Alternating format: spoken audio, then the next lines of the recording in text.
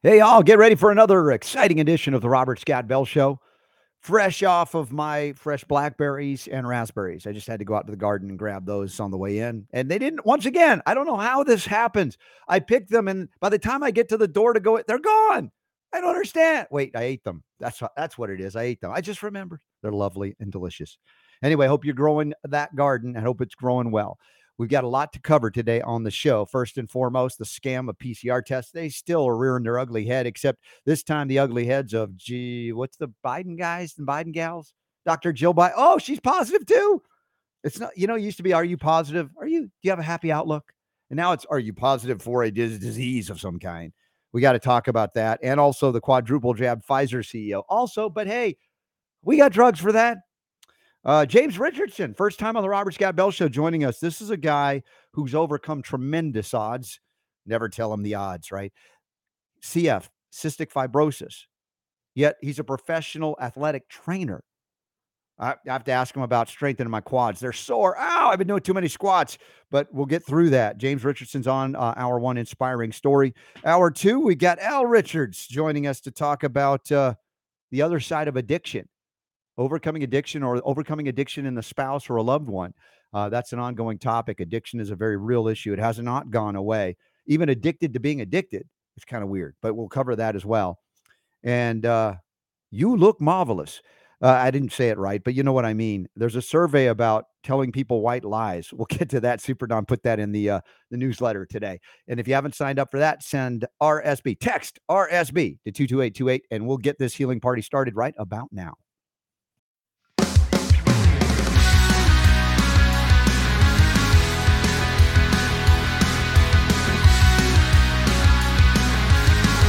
The Robert Scott Bell Show. We're coming on with breaking news out of the White House. This morning, NBC News has just confirmed that the First Lady, Dr. Jill Biden, has tested positive for COVID. She had initially tested negative on Monday, yesterday, during a routine testing cadence that we know members in the White House go through. And then she developed cold-like symptoms yesterday evening. She tested negative again on an antigen test, but tested positive on a PCR test, according to the statement. They reminded us, the statement reminds that the First Lady is double vaccinated, twice boosted, and only experiencing mild symptoms. She's been prescribed a course of Paxlovid, and following CDC guidance will isolate for others at least 5 days. What are they doing here? I mean, do they think that I'm going to run out and get 2 jabs and 2 boosters and Paxlovid because Dr. Jill, First Lady Biden, has gotten sick again with mild symptoms? Oh man, if I could only have mild symptoms like Jill Biden or anyone else. How many times do you hear these stories? Twice jabbed, twice boosted, twice positive, 4th time positive, 10th time positive, and by what? Faulty antigen tests, faulty PCR tests. This is the cult of scientism. Bow down and worship the test. My gosh, Jill Biden did, and she's a doctor. What kind of doctor? A doctor of education. Yeah, you heard that right. So impressed. She, I think Whoopi Goldberg was, or was it the other Looney Tune on The View, that she thought, oh, she should be the Surgeon General of the United States. This is what passes as media, legitimate media story. Joy Behar. Joy Behar, our favorite. She would be a great Surgeon General. Dude, I gotta tell you, it's funny because all the news channels this morning were just like breaking news, and I'm thinking, oh, nuclear war, oh, terrorist attack. Jill Biden has tested positive for COVID. I'm just like, why do we care about this anymore? Every time a celebrity or anybody gets COVID, it's breaking news. It's headline news. Oh, they have cold-like symptoms, but they'll probably feel better in a few days. It's like, why is this breaking news anymore? Well, I'm asking the question, what do they think they'll achieve by reporting on this? Because to me, the message of twice vaccinated, twice boosted, and still testing positive. It's like, they always throw that in there too. Yeah. It's just funny because I think some people, it depends on what side of the issue you're on.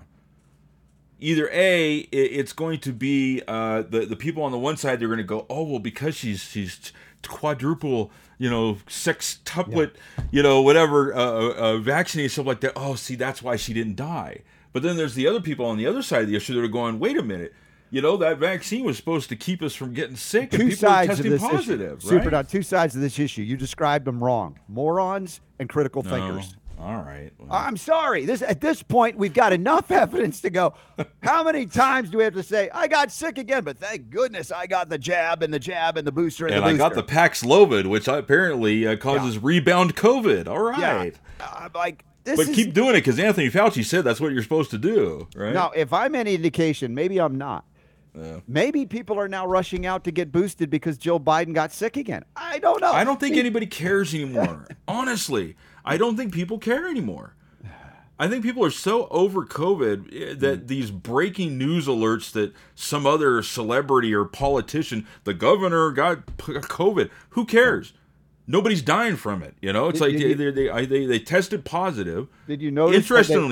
Interesting point here. Mm-hmm. She tested negative on 2 antigen tests and then positive on the PCR test. I love that. Right? It's like, well, she got negative here, and then she got a confirmatory PCR test. So we'll go with the PCR test because What was I telling you about last week? I'm filming a documentary that I'm kind of hosting and interviewing folks that have been injured by the jabs.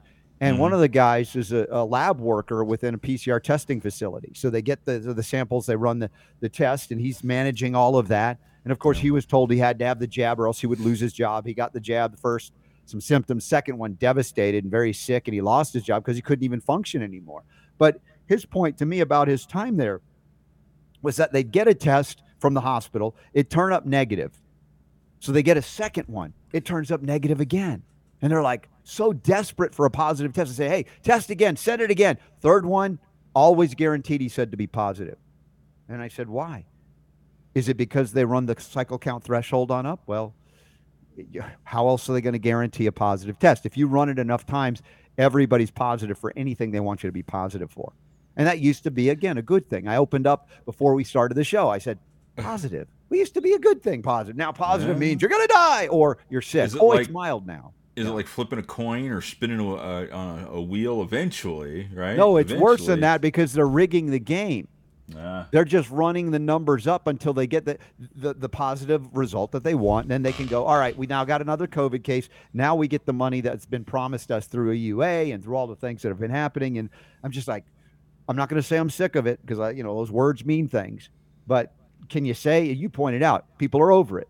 I think why? They are. Why? I think the media is not. They just can't. They are obsessing. Every celebrity, every time somebody tells, they think this will keep them in fear to get more jabs or more Paxlovid. And then you've got the CEO of Albert Bourla. What is he with Pfizer? Who's he? Yeah, with Pfizer. Pfizer. Quadruple vaccinated Pfizer CEO tests for positive for COVID. So what's the point? Oh, well, thank goodness it's mild. I'll get on Paxlovid too, like Dr. Jill Biden, and we'll be all good. It's mild symptoms. He says, I'm isolating and have started a course of Paxlovid. By the way, did you notice that the CDC yesterday, we reported on this, said you don't have to isolate anymore. Asymptomatic people that are positive doesn't mean anything anymore. Well, it never did. It only meant it while they wanted you to live in fear and isolate and shut down and clamp down anybody who refused to become a medical lab rat with experimental injections of the mRNA variety to alter DNA protein synthesis with no off switch.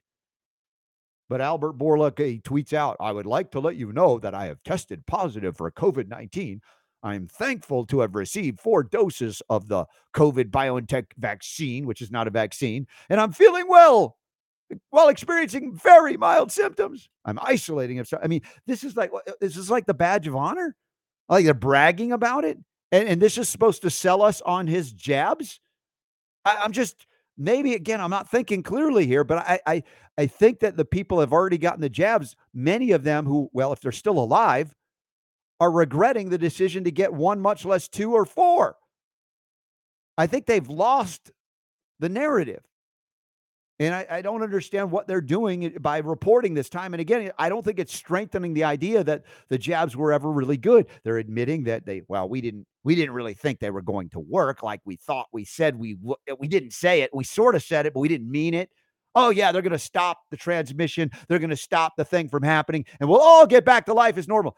Many of these doctors and nurses, and I'm interviewing, that volunteered to get the jabs, even if they had some reluctance because they realized how fast this was ushered in, like brought out under emergency use, they would tell me, I felt a little trepidatious, but then again, they kept saying, if we would just get it, we could stop this thing cold. And now they're all saying, well, we never really said that. Have any of you actually, have you heard this? They're trying to deny that they ever said this thing was going to shut it down and stop it, and we could all go back to life as what we called normal. And now they're backing down going, well, no, we knew that it wasn't going to do that. We never said that it would. We always knew it would just maybe protect you from transmission a little bit and make it more mild. And that's the case, the story that they're telling. Well, I still have it, but it's mild. I'd be dead if I didn't get it. Is this, this a strong selling point? Or are they smoking something that's not natural? Let's just say it that way. Gosh darn it. I mean, I've got a little bit of an intolerance issue today, Super Don. And I'm not, maybe it's because my quadriceps are so dang sore. And I got to think about this for next week because all the squats that we're doing at the gym, and you remember those days of sore quadriceps. Leg days can be brutal for sure. Oh my gosh. And it was like the challenge of the week is like a squat and hook, and then up again. Squat, hook for 3 minutes straight. And I'm feeling that. And then today I had to do a lot more of them, a lot more kicking. And I was talking to the trainer today. I was like, next week, you are not making me do legs because Wednesday I'm getting up early in the morning and I'm going to climb to 12,000 feet on a hike that's like supposedly 10 hours total up and back. And I do not want to go up on rubber legs. So I will recover between now and then. I'm just thinking ahead now. And no, I'm not going to get the jab so I don't get COVID on the top of a mountain. You going to wear a mask up there? Oh, totally. Yeah, that's the other thing. The masking up. What did Jill Biden say? Oh, Joe Biden. They said President Biden has tested negative now, but he's got some symptoms. He's going to isolate and wear a mask. What a moron. There is no scientific evidence that masking stops the transmission of something as small as what they claim the virus or the spike protein is. Can you tell I'm like, do some deep breathing. You're going to be all right. Yeah. All right. I'll be okay. We'll be okay. You know what's okay? Sharing inspiring stories of overcoming major league obstacles. How about something like cystic fibrosis? CF, man, it's debilitating. And yeah, people died in childhood from this stuff. People are living longer. That's true. There are ways to manage some of these things. And we're going to hear one story today about how someone has overcome it to the greatest degree possible, as far as I know. And now he's like a professional trainer of athletes. I dig that. I'm impressed by that. And folks, I don't know the full story yet. We're going to hear some of it. And look, my perspective, you know where I'm at. I'm a non-drug guy. But if somebody utilizes something, even a drug, and they say, hey, it helped, that's their story. And, you know, we're going to roll with whatever he's got to say here. But I'm going to ask some questions about his journey and his recovery and perspective going forward. Getting in shape, how cystic fibrosis led me to my dream job. This is who we're featuring right now on the Robert Scott Bell Show. James Richardson joins us. And we haven't talked a lot about cystic fibrosis, James, but welcome to the show. And I appreciate your journey and your strength to be here and share what you've done. Maybe it'll inspire others. In fact, I know it will. Yeah, thank you guys so much for having me. I really appreciate it. I'm excited to be here today. So did you have leg day today too? Yesterday. I'm recovering just like you. I'm recovering. Are you feeling it? Okay. All right. Yeah. So I feel you, man. So going to become a trainer, and you have cystic fibrosis diagnosed obviously as a child, I imagine. And yeah. I was diagnosed at 2 days old. When I was diagnosed, it was a childhood illness, kind of like what you said earlier. So my average life expectancy when I was diagnosed was between 13 and 15 years old. The doctors told me that I wouldn't live past 19. They told my parents I would never really be a normal human being. No, don't really pay too much attention to him. Kind of just let him live his 19 years out and let him pass away. That's kind of what they told my parents. But now what I do is I advocate for cystic fibrosis. I give back to my community. I give them hope and strength to be able to push forward and live a longer, healthier life. So if I may ask, how old is your physical body today? I'm 29 years old today. Dude, 10 years in excess of your teen years. And did your parents, were they the ones that inspired you, or was it something in you? I mean, I think about parents having a child like you and they say, oh my gosh, cystic fibrosis, he'll be lucky to live through his teen years. Just let him live it out. Did they go, okay, and accept it? Or did they go, not our kid? Where was it? How did this transition in your mind? Because I know ultimately it had to be you, but how did it get there?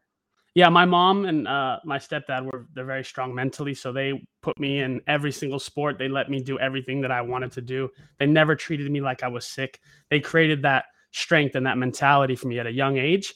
And now, obviously, they prepared me for the battles of facing death and facing struggle with cystic fibrosis throughout my life. They mentally prepared me for that, and obviously, going through it as a child strengthened me as well to be able to deal with it as an adult.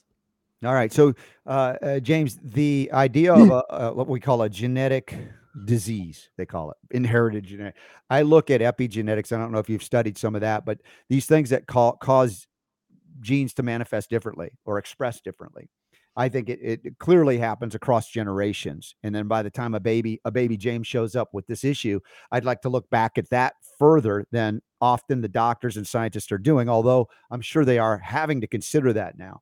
But you're born with this so-called disease diagnosis, and yet you do athletics.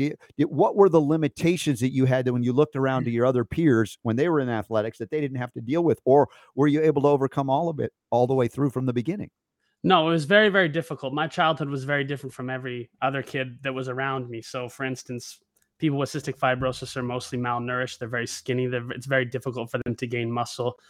We have to take pills every time we eat food because our body doesn't digest food. Our pancreatic enzymes do not break down food like a normal person's do.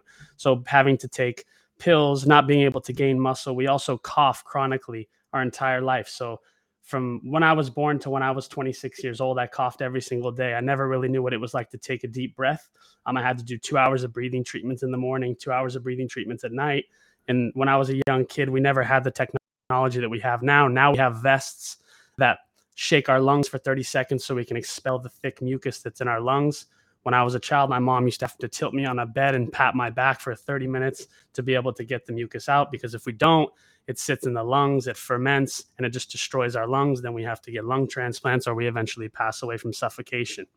So just all those things were so different for me as a child, and trying to act normal as a child and trying to be normal as a young adult when you know that you're not, and accepting the fact of knowing that you're going to die at a certain age or thinking that you're going to die at a certain age is it's terrifying. And being able to have to learn how to deal with those emotions at such a young age is something that has strengthened me now and made me a person that is able to give back and give hope to those people that are struggling. James, it sounds like your journey, there's I don't know, two paths, and they probably converge and cross from time to time. You talk about unable to digest pancreatic enzyme. So you can take supplemental enzymes from an external source to help do things that your body is not doing.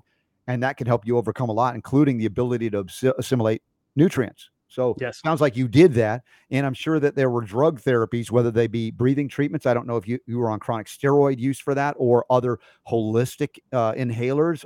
Tell me a little bit about that journey, how it crossed between big pharma and natural. Yeah, definitely. So I've always been the guy, because my mom studied vitamins and supplementation from a young age. So since I was young, I've been on all natural vitamins and supplementations, never been into medications, I've tried to stay away from treatments as long as I could. But as I've gotten sicker and sicker during my life, sometimes you have to do it. And it's either that or you're not going to live. So what's helped me now as an adult is all that studying of vitamins and nutrition that my mom did when I was a young kid.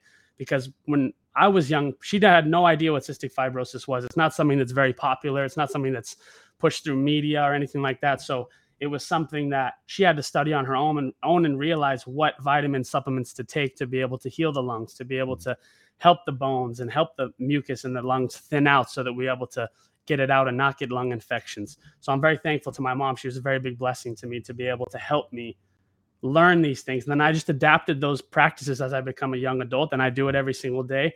And people think it's weird that I take 20 vitamins a day. People think it's strange, but this has helped me. This has saved my life. And I really, truly believe in all that stuff.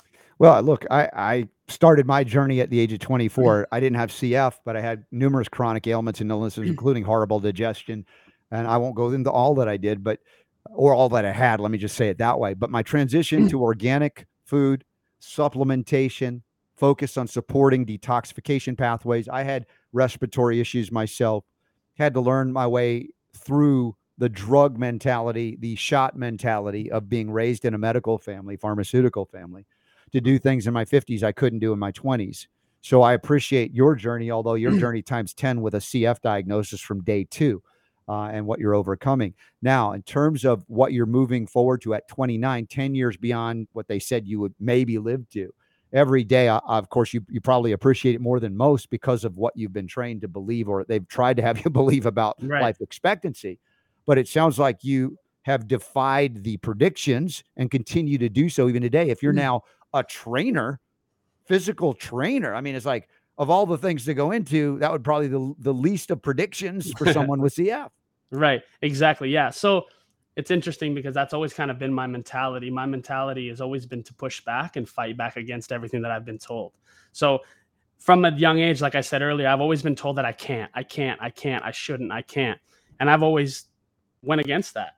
And it's very interesting when you push against the things that you're told not to do, your life becomes better and you become healthier rather than become sicker. There's a lot of people in my community that are so sick still to this day because of all the medications and all the things that I denied as a child that they were on and being put on all these different things. And now I found the gym. I found out that health, fitness, good supplementation, good vitamins, eating good food is something that I researched when I was a young kid, just because I was so interested in what was going on with my body and why I was so much different than everybody else. And finding the gym has saved my life. So the way I give back to people in my community, because I know and I understand that fitness is number one, especially in cystic fibrosis, because it floods our lungs with thick, sticky mucus. And if we don't expel the mucus through fitness and through treatment, if you don't want to do treatments, the fitness is a great way to expel that mucus and to be able to help push all that stuff out if you don't want to do breathing treatments. And I didn't want to do all that stuff.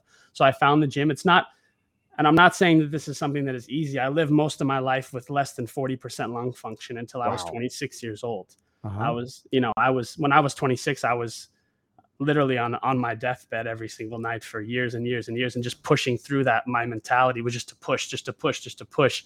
I wanted to feel normal so bad, but finding the gym is something that saved my life. And now I give it back to other people to help save their lives, whether they have chronic illness or not. It's something that everybody should do. Keeping the body active is something that's very important. James, you're saying up till 26, you're kind of on deathbed, and now you're 20, so you're 29. So 3 years ago or so, you made it into the gym. You didn't figure this out, even though you did sports as a teenager. Somewhere along the way, you didn't continue that intensity. Oh no! So I was in the gym since I was 17. I played sports my whole life, but a new medication came out. So I'll give you just a little bit of the summarization of the backstory. Sure. I was very, very sick, and if people don't know, cystic fibrosis is a progressive illness. So as you get older, it gets worse and worse and worse. So when I got into my early 20s, it became very bad. So I realized that my breathing was getting worse. My lung function was getting worse. I was coughing more. I had more lung infections. I mean, I would have an average of 8 lung infections a year. So you were on repeated antibiotic courses then? Correct. And then what happened? Your gut. Exactly. So what happened is after the antibiotics, my infections were getting so worse, I would have Pseudomonas. Now, there's different bacteria in cystic fibrosis that kill us. For my genetic mutations, Pseudomonas is the one that kills you. Did your doctors ever tell you that silver is devastating to Pseudomonas? Pseudomonas is that colloidal silver? Yeah, it's the form of silver. It's called bioactive silver hydrosol, more potent and more safer than other colloids. But that silver ions are devastating to Pseudomonas, even resistant strains of Pseudomonas. I didn't know what you had encountered with that. Yeah, exactly. So I've taken colloidal silver and things like that, but I'm very interested in that stuff as well. So I had 8 lung infections a year. The antibiotics weren't working. I had a decision to make. I was less than 35% lung function when I was 26.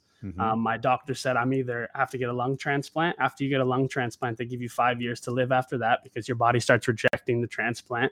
Then they have to put you on rejection drugs. Yeah. It's just a downhill spiral after that. So there was this drug that came out in my community called Trikafta. Now, I've always been weary about taking drugs.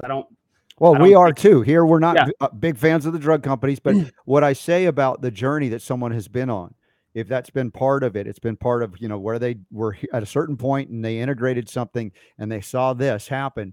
I'm not going to deny that drugs can do things. That's not never been my perspective or point, but also say, be very cautious, because the drugs that have been used to save your life, like these antibiotics, have also resulted in death. So you have to be very cautious about moving through these things. So again, I acknowledge this journey that you're on. That's why I want you to share your story. Yeah, definitely. And I agree as well. It wasn't something that I wanted to do. It was more of like I was forced in a way, because either I get a major surgery where they give me a lung transplant, and who knows how that's going to go, or I try this medication and something could happen. So when the medication came out, I didn't take it for the first 6 months or so, because I wanted to see the reactions in my community. Then my lungs continuously got worse and worse. And they said that if you want to take this, you're eligible to take this drug, it's called Trikafta. The only thing about it is it has all these side effects, like most drugs. They give you one thing, it creates 12 other problems. Exactly. So I was like, they said that if I take it, it could destroy my liver, and I would have to have a liver transplant. Right. So I prayed about it, and I was just kind of asked God to help me with it. And I took the first dose within taking now keep in mind, like I said, for 26 years, I never knew the feeling of taking a deep breath. I never knew what that felt like. I never knew how to go about my day like a normal human being. I could never get a haircut, go on a date. I would cough all the time. I couldn't sit in a classroom. It was just terrible. So I took this first dose of medication because I had no other option.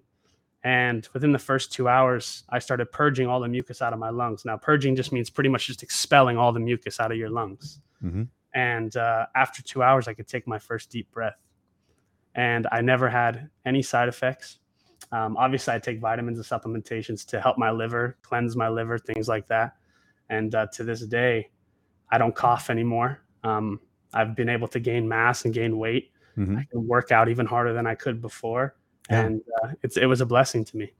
Well, look, this is an inspiring story no matter what. And some of the folks in my audience will be shocked. It's like, oh, you got a guy on that's taking drugs and he's getting better. It's like, well, no, you still got this underlying condition, but it is somehow managing something. And you have countered some of the worst of that by doing things that, if it's going to impact my liver this way, let me do some of these other things. And we could talk about that as well, which is part of a rational navigation of things that could be life-saving for someone that is already, at least by the standards of medicine, said outlived, what you should or supposedly would have. And so had you ever encountered prior to this what I call God's medicine for the lungs, lobelia? Had you ever heard of lobelia, the herb lobelia? No.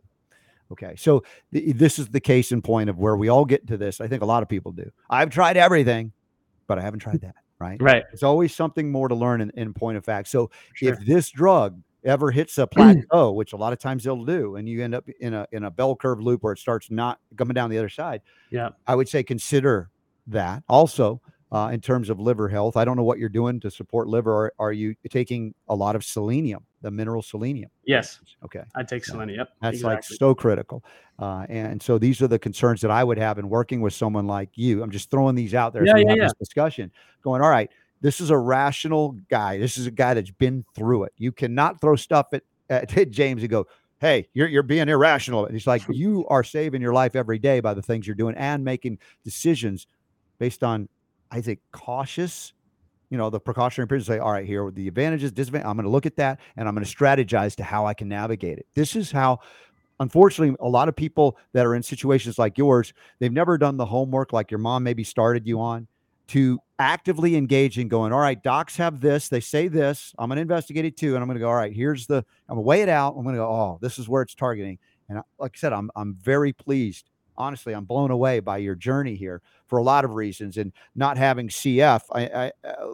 It's you are inspiring, hopefully, a lot of people with CF to go down a journey where their life expectancy is going to be blown away, and where they can continue to live. And I would say there's always more to do and always more to learn. So how long have you been taking the medication along with working with the liver to keep it strong too?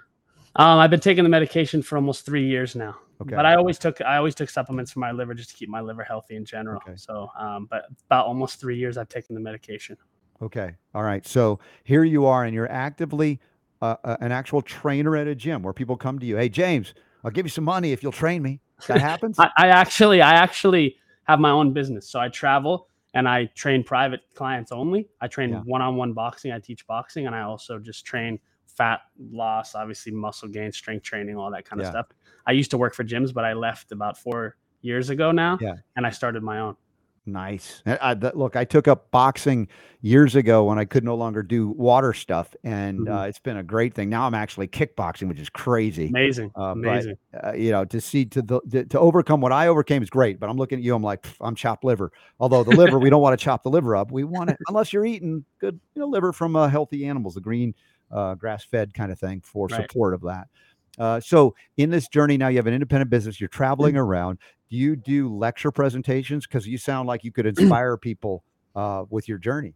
Yeah, definitely. So the training is just my day job that I do. Obviously, what I'm passionate about, what my purpose is in this world, I think, is to advocate and give back to my community through speaking, through sharing my story, and through kind of like what you said, is not listening to everything that somebody tells you, going against it and making your own decisions and showing that it's not about what people tell you. You can do whatever you want. It doesn't matter what you have or what you're born with or what somebody's told you can't do. And that's my message. So I create programs for people that have cystic fibrosis. I give it to them for free, and I help them work out supplementation programs and nutrition programs that I create myself. I don't charge them for it, and I just give it to them for free. And my next step is to work on providing them equipment to be able to help them work out. So if I'm a drug company, let's say I'm the maker of Trifecta, or what is it called? Yeah, Trikafta. I think. Trikafta, yeah. Trifecta. But if I was, I'm looking at you, I'm like, well, this guy could be a real good spokesman for us as a drug company, because look, he's alive at 29, but at the same time, it's like, but this guy is also supporting supplements and eating right. We're not into that, and we don't want to dilute the message. We just want people on the drug. I'm thinking, have you ever had interaction with the drug company itself? Because the Cystic Fibrosis Foundation is going to give you an award, and let's be honest about maybe what I call conflicts of interest. These foundations take big money from the drug industry, and they raise big money for the drug industry. So there are conflicts of interest in terms of someone like you that says, look, I'm taking the meds and I'm doing good, but I'm also, because it's so damaging to the liver, doing all of these supplements to keep my liver going. Right. So it's like, I don't know what to make of you, right? Is there any of that going on? Or am I making that up in my own head? No, of course, you're right on the dot with it. Especially because CFers like myself, we go to the CF clinic every 3 months. Every 3 months, they do our checkups, they do our breathing tests, they do this and that. I just spoke about this on a show the past week, how every time I go, it's always something negative. So when I was a child, I was always very nervous to go to the CF clinic because it's always something negative. Right. You can't have children. We're going to have to hospitalize you. Your lungs don't look good. We're going to put you on A, B, C, D, E. And for my entire life, I've always said no. And when you say no, it's very interesting, the dynamic of it in hospitals and with doctors and things like that, and even companies that are producing medication. If I say no to something, then it becomes more of a bullying tactic. Now they have to bring in the other people, and they start asking, why aren't you doing this? Well, why? And then they start trying to sell it to me and convince me to try to do it. And I'm a little bit of their worst nightmare in a way, because when I come in, I don't look like a typical CFer. I've been able to gain muscle. I work out 6 days a week. I'm healthy. I can work. A lot of people in my communities can't work because they're so sick. Yeah. So I'm a little bit of their worst nightmare in a lot of aspects. Being able to be a poster child for cystic fibrosis is something that is one of my goals, but it is very difficult to be able to get in there because you defy what they are used to. Correct. And what they almost want, because it's easy when you have a CF patient that is not gaining and strong and has that resilient will to push back for your own sake. And then you're not just going to accept everything you're told. And that's not what they want to put up as the right. So it's, I can see the struggle with them looking at you. He's alive and he's doing well, like no other patient we've ever had. But if we put him up there, that means they're not going to do everything we say. Exactly. Yeah. And I have one of the highest lung functions that they've ever seen with cystic fibrosis. So you would think that they would want people to see that. And we want to push that message of positivity. And you haven't even started lobelia. No, yeah, exactly. I want you to send me that too, please. But yeah, so it's very difficult. Like when I go in, because I am truly trying to help others. That's my goal. And it's very corrupt. They're not in the business of keeping us healthy. Let's be honest. They're in the business of keeping us sick. That's managing your sickness for profit. That is it. Well, you have a clarity about you in the midst of all of this, even acknowledging the benefit that medicine has given to you. But it's quite an extraordinary journey. I think you're going to inspire people maybe that you didn't even think of, that are well outside that community, to say, amazing. That's my goal. Yeah, I think that's what I'm seeing here. That's what I'm witnessing here. And as I say, I'll send you the chapter. It's a short chapter of my book. I have it for those of you who are patron supporters of the Robert Scott Bell Show. We've made the chapter in Unlock the Power to Heal on lung health specifically available to you for free. But I'll make sure at least you get that chapter so you can look at. We can talk afterwards about things as well. I only want to enhance what you're already doing. I don't want to take away from your success, and I don't think I would ever do that. But the point is, you're interested in educating yourself and enhancing that health that you've already achieved far beyond what they said the limits were. Yes, and that's you're breaking all the rules and and that's for the health of it too. So I appreciate you very much. And thank you. I appreciate you. So what's your next event? As you're traveling around doing these trainings, is there an event we should know about so I can let people know? Yeah. So I just was actually nominated as the CF's finest in Los Angeles. So they pick a young professional like myself that does things in the community, and they award them. It's a big banquet here in Los Angeles in November. You can buy tickets online. It's on my Instagram, JamesRich23, but it's to help, support and just get my name out to the communities. And whether it's with cystic fibrosis or not, it's something that we all deal with struggle in our lives, whether it's with illness, with relationships, it doesn't matter. I'm not here just to help the CF community. That is one of my goals, but I'm also here just to help people in general, help them get over struggles and hardships in their life. Dude, I'm looking at the picture's really small there, Super Don. Do you have a larger picture of James's bicep? Because I thought I was doing okay. I'm like, I'm sucking the eggs. I got to double down on my efforts here. This is embarrassing. Look at that. Look at this is on your Instagram page, is it, James? Yeah, that's my Instagram. Yeah. I think I tried to link you on today's notes, so we're connected on Instagram too. Yeah, every time Super Don clicks on it, I don't know what's coming up, but again, it's like incredibly impressive what you're doing, and I'm inspired by it as well. Oh, there you are. Let's see if that comes. Well, Instagram never works the way you think it does when it's on a computer. There you go. Oh, there! Look at that. That's ridiculous. Now, just to give some context, yeah, most cystic people with cystic fibrosis, and like I was my entire life, very skinny and malnourished. You'd look more like a concentration camp. You've survived that kind of malnourishment. Yeah, very malnourished, and just over trial and error of my entire life. I'm 240 pounds now. I was 106. I was 160 pounds soaking wet when I was very sick and in and out of the hospital. And this is 12 years of hard work, of dedication and consistency. I've been in the gym since I was 17, consistently. I've maybe missed 3 days in a week at any given point. Even when I was sick, I was very, very sick, still in the gym, still working, and just being able to push myself. I'm not a doctor and not just prescribing. Do you live mostly in LA? I'm actually from Oregon originally. I moved to LA about 7 years ago, but my mom is from England. I come from an English culture, so I'm the first American born in my whole family. So your mom's a Brit. Where was she? In London or up country? Where was she? Liverpool. My whole family's from Liverpool. Yep. Oh wow! And your dad American? My real dad was English as well. He passed when I was young, but he's both. Yeah, I was the first born American in my entire family. Everybody else is from England. Wow. Just an amazing journey you're describing. I got a buddy in LA. How long are you going to be in LA? Or are you just living there now? I live here. Yep. I'm here. Mike Torsha is a good buddy of mine. He was he's also a super trainer, trained many of the stars, seen in movies and such. And I think he would be inspired to know you. He's a good guy. I'd love I'll to try and connect you to him.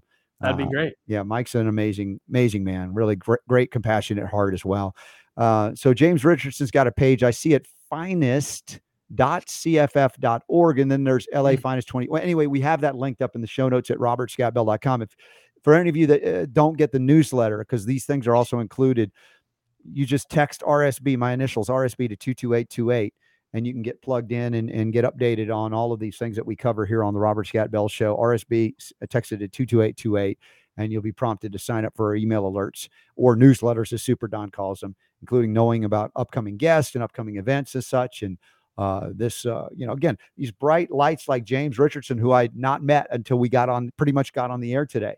And I'm like, oh, this could be a crazy story. He's on drugs. I don't know, but Super Don, as we're talking about this, you and I both are going, how's this going to go? This is an interesting interview. This is something we've not done like this, but I'm inspired. I'm truly inspired.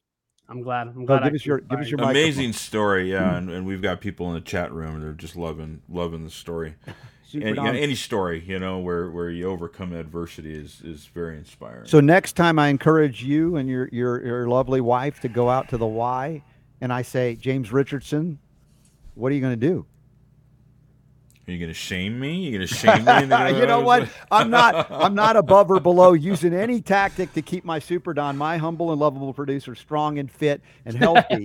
And like he's growing food now. Like, this is amazing. So I'm thinking this was a trick to get Super Don. There you go. Oh, maybe if James can do it, dude, I got to get up and get out there and do it. Right. See how I turned that around? Great way to throw me under the bus on the air, man. That's great. That's, you know what? That's so one day you can actually lift the bus. There you go. Good job. See it? See how I do that? Oh, I know I'm so bad. Bad host. All right, but that's what we're doing here. So again, James, this is amazing. And I don't know, if you don't mind, I'd love to talk to you off the air about some of the things that you've done, not to change anything that's working, but just to say, hey, there's next level stuff as you progress and see other things occur, to make sure that you are at the ready for those things. I'd be happy in any way, shape, or form to help you, because I'm so inspired for what you've done. Lori in the chat room says, God bless you, James. I lost 3 siblings to cystic fibrosis. I was given meds for first year, said I was borderline. Wow. Oh, gosh. Yeah. Well, Lori, I'm sorry to hear about what happened. But again, with the story that James is bringing out, people can navigate this. And this is the thing, James, about like the Cystic Fibrosis Foundation. I'm not throwing them under the bus. I'm just saying about all of these foundations. They all do good on some level. And on the other hand, they all are compromised on another level. So you have had to take what is good and beat back the rest. So not only deal with your stuff, but be so strong that you can counter all of the propaganda and all of the intimidation and all the, we're only doing it for your own good, James. And you're like, yeah, right. I don't think so. And that's a power. That's like a superpower. Thank you. Yeah, it's very difficult. Because I have a purpose that I want to portray to people. I want to push that, but it's very difficult when you start to realize that it's not all about helping people. There's a lot of corruption that goes into these things. Mm-hmm. Yeah. Have you utilized any homeopathic medicines along the way?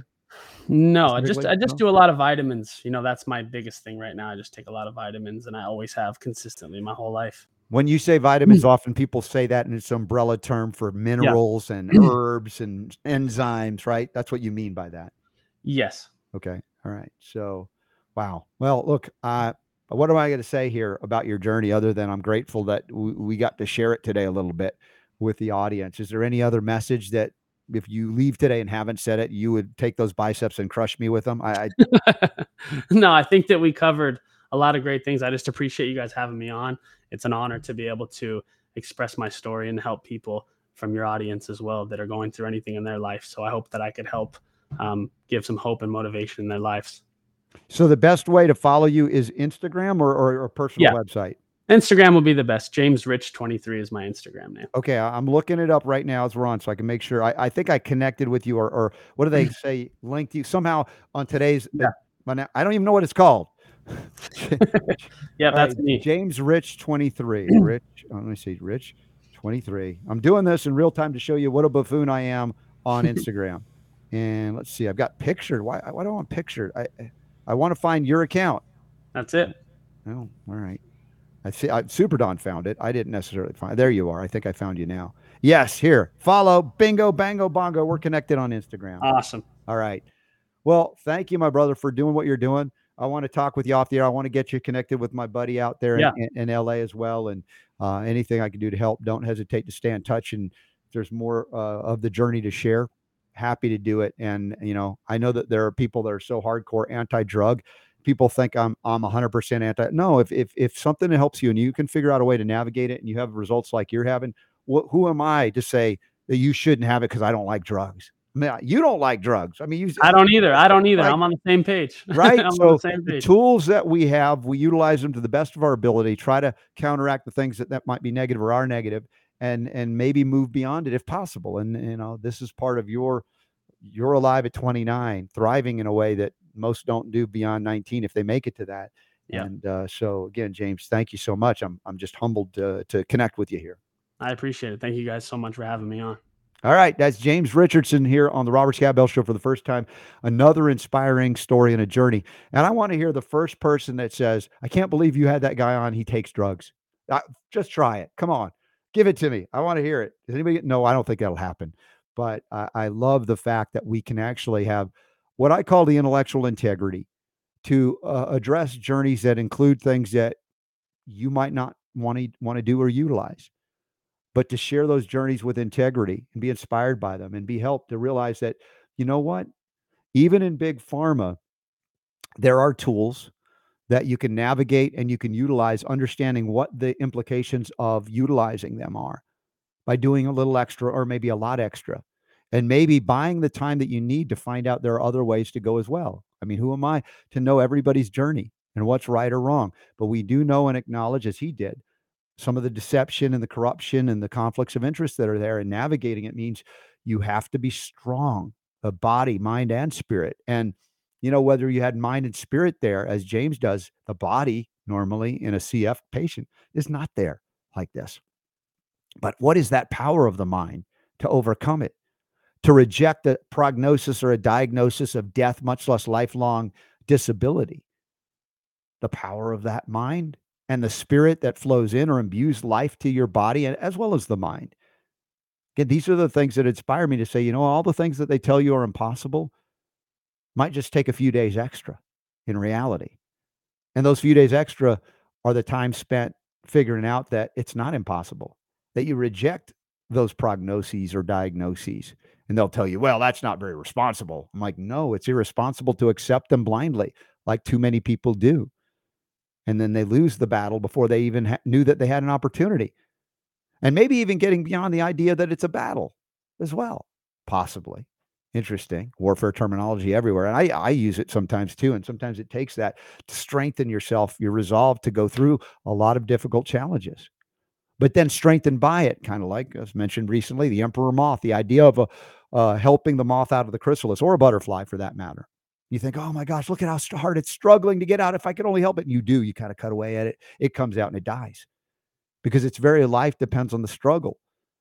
And in the case of James Richardson, his struggle has made him the strongest person, that we featured in many a guest. And I'm, again, so appreciative of that.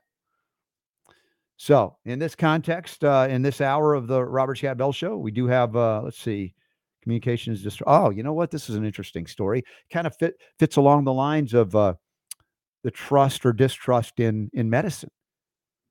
This is like, man, this is an ongoing issue, and I don't think they get it in the mainstream media. Here's the story. Fox News is reporting. Headline: Why some communities are distrustful of doctors and public health efforts. Amid COVID-19, monkeypox, polio, and more today, trust is the glue between doctor and patient, notes one physician. Trust. Now, that is an interesting word to use, isn't it? And the question for those of you out there that have lived long enough, is trust just given like a gift, or is it earned?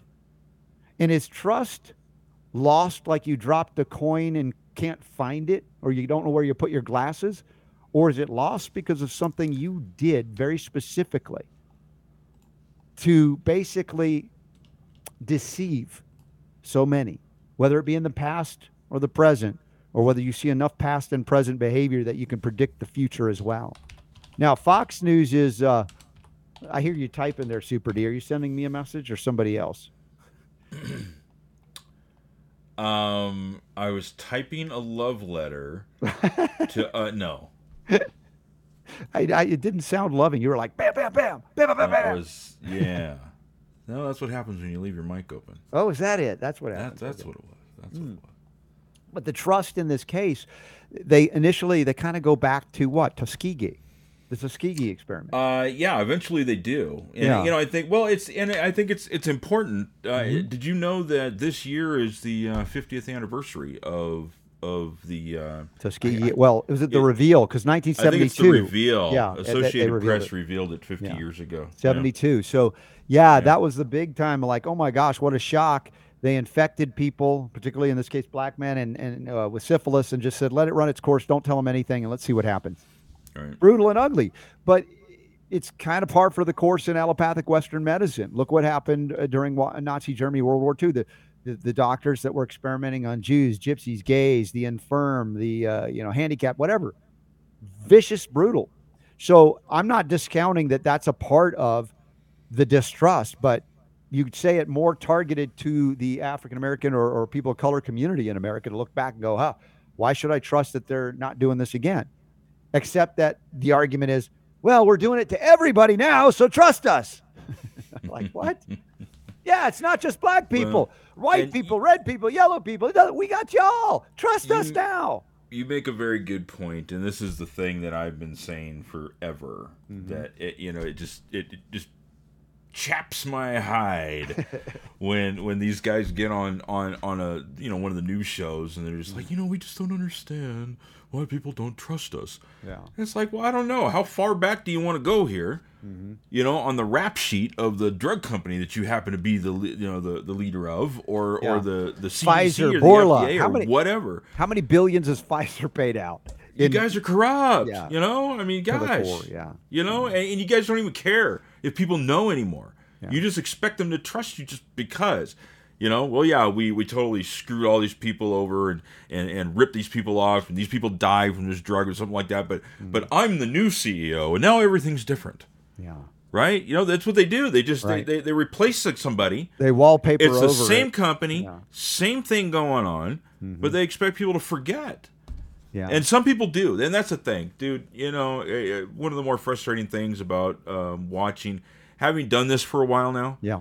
And paying attention to the news and things as they happen, and seeing the cycles as they repeat themselves, and history as it repeats itself, and you just every once in a while you stop and you just go, how can people keep falling for the banana in the tailpipe? Yes, exactly. Right? It's like, don't you remember? It was just like 5 years ago or 10 years ago. Yeah. They did the same thing then, and they're doing it now, and you're acting surprised about it.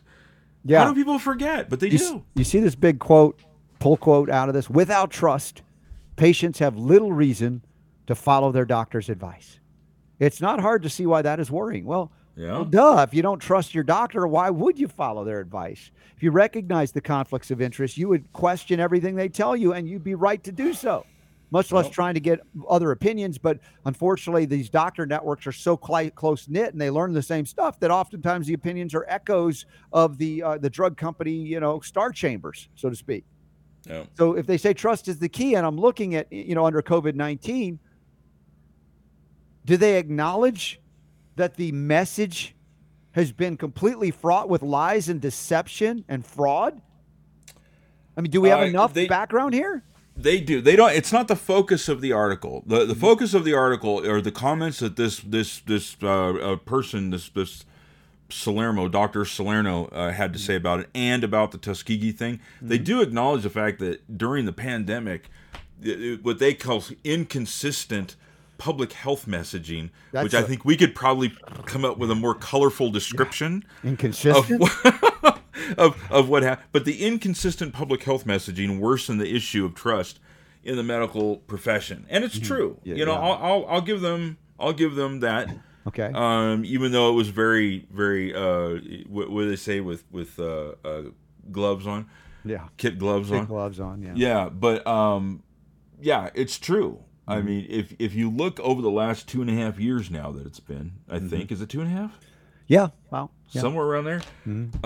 It's just been one fumble after another. I swear the Three Stooges were running things, as far as like, it does this, it does that. Wear your mask. Well, I don't wear my mask. And it's just people don't trust. People don't trust the CDC. They don't trust the FDA. They don't trust the NIH. They don't trust Fauci or Walensky or anybody in the situation, because they have just completely. But the trust that they might have had at the beginning, they're responsible for losing it. They are. No, 100%. They'd like to blame us.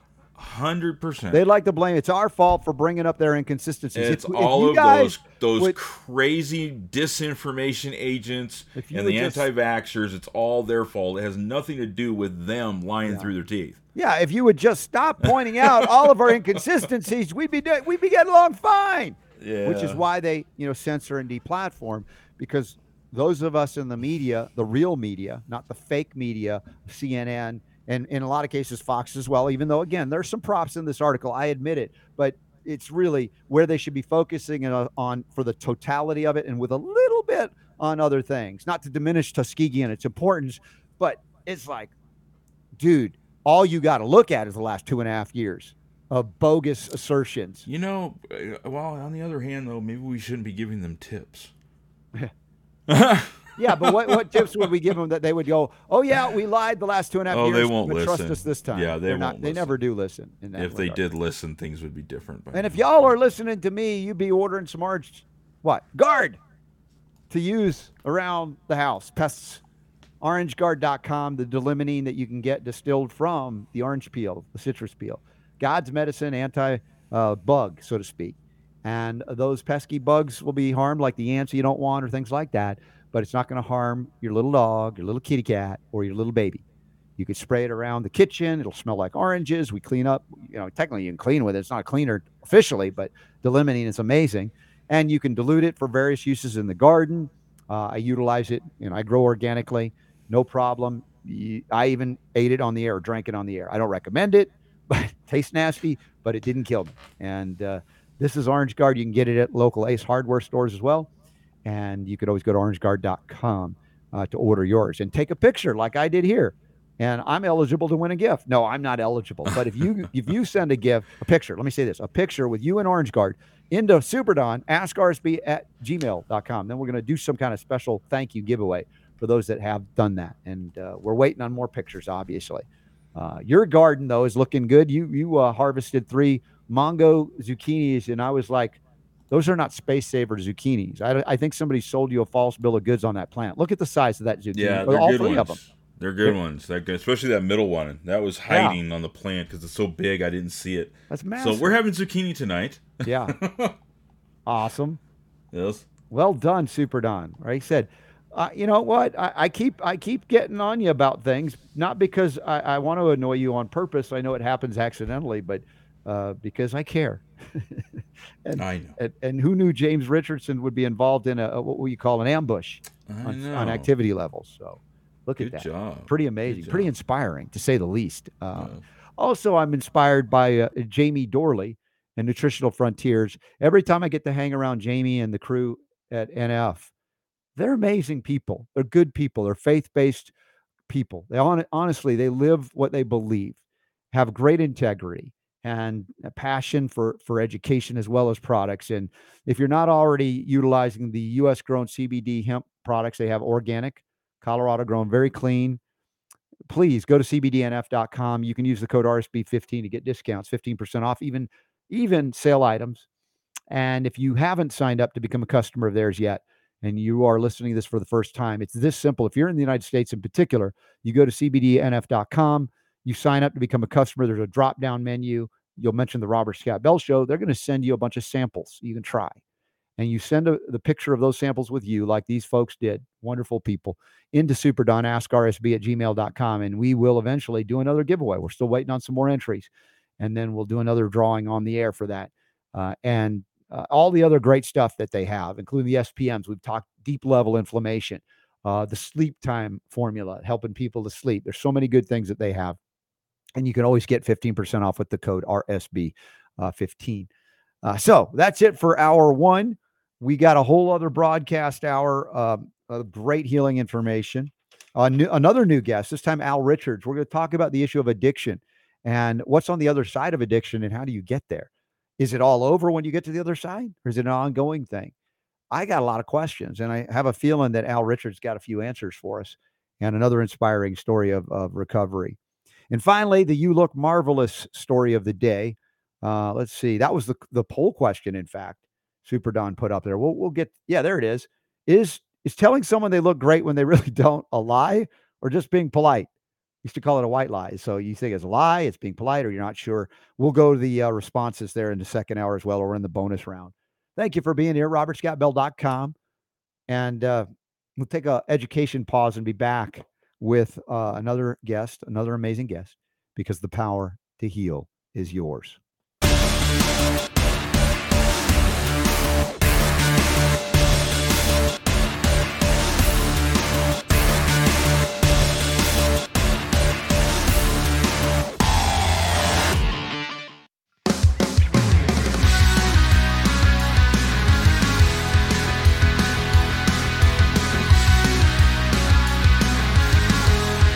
Robert Scott Bell Show. All right, this hour on the RSB show, we are going to tackle addiction in a perhaps a new way, unique way. We've got Al Richards standing by. I'll be joining us in just a few minutes. I just want to take a few minutes as well as we start this hour. Once again, to acknowledge our first hour, actually quite inspiring, to say the least. And, you never know what happens.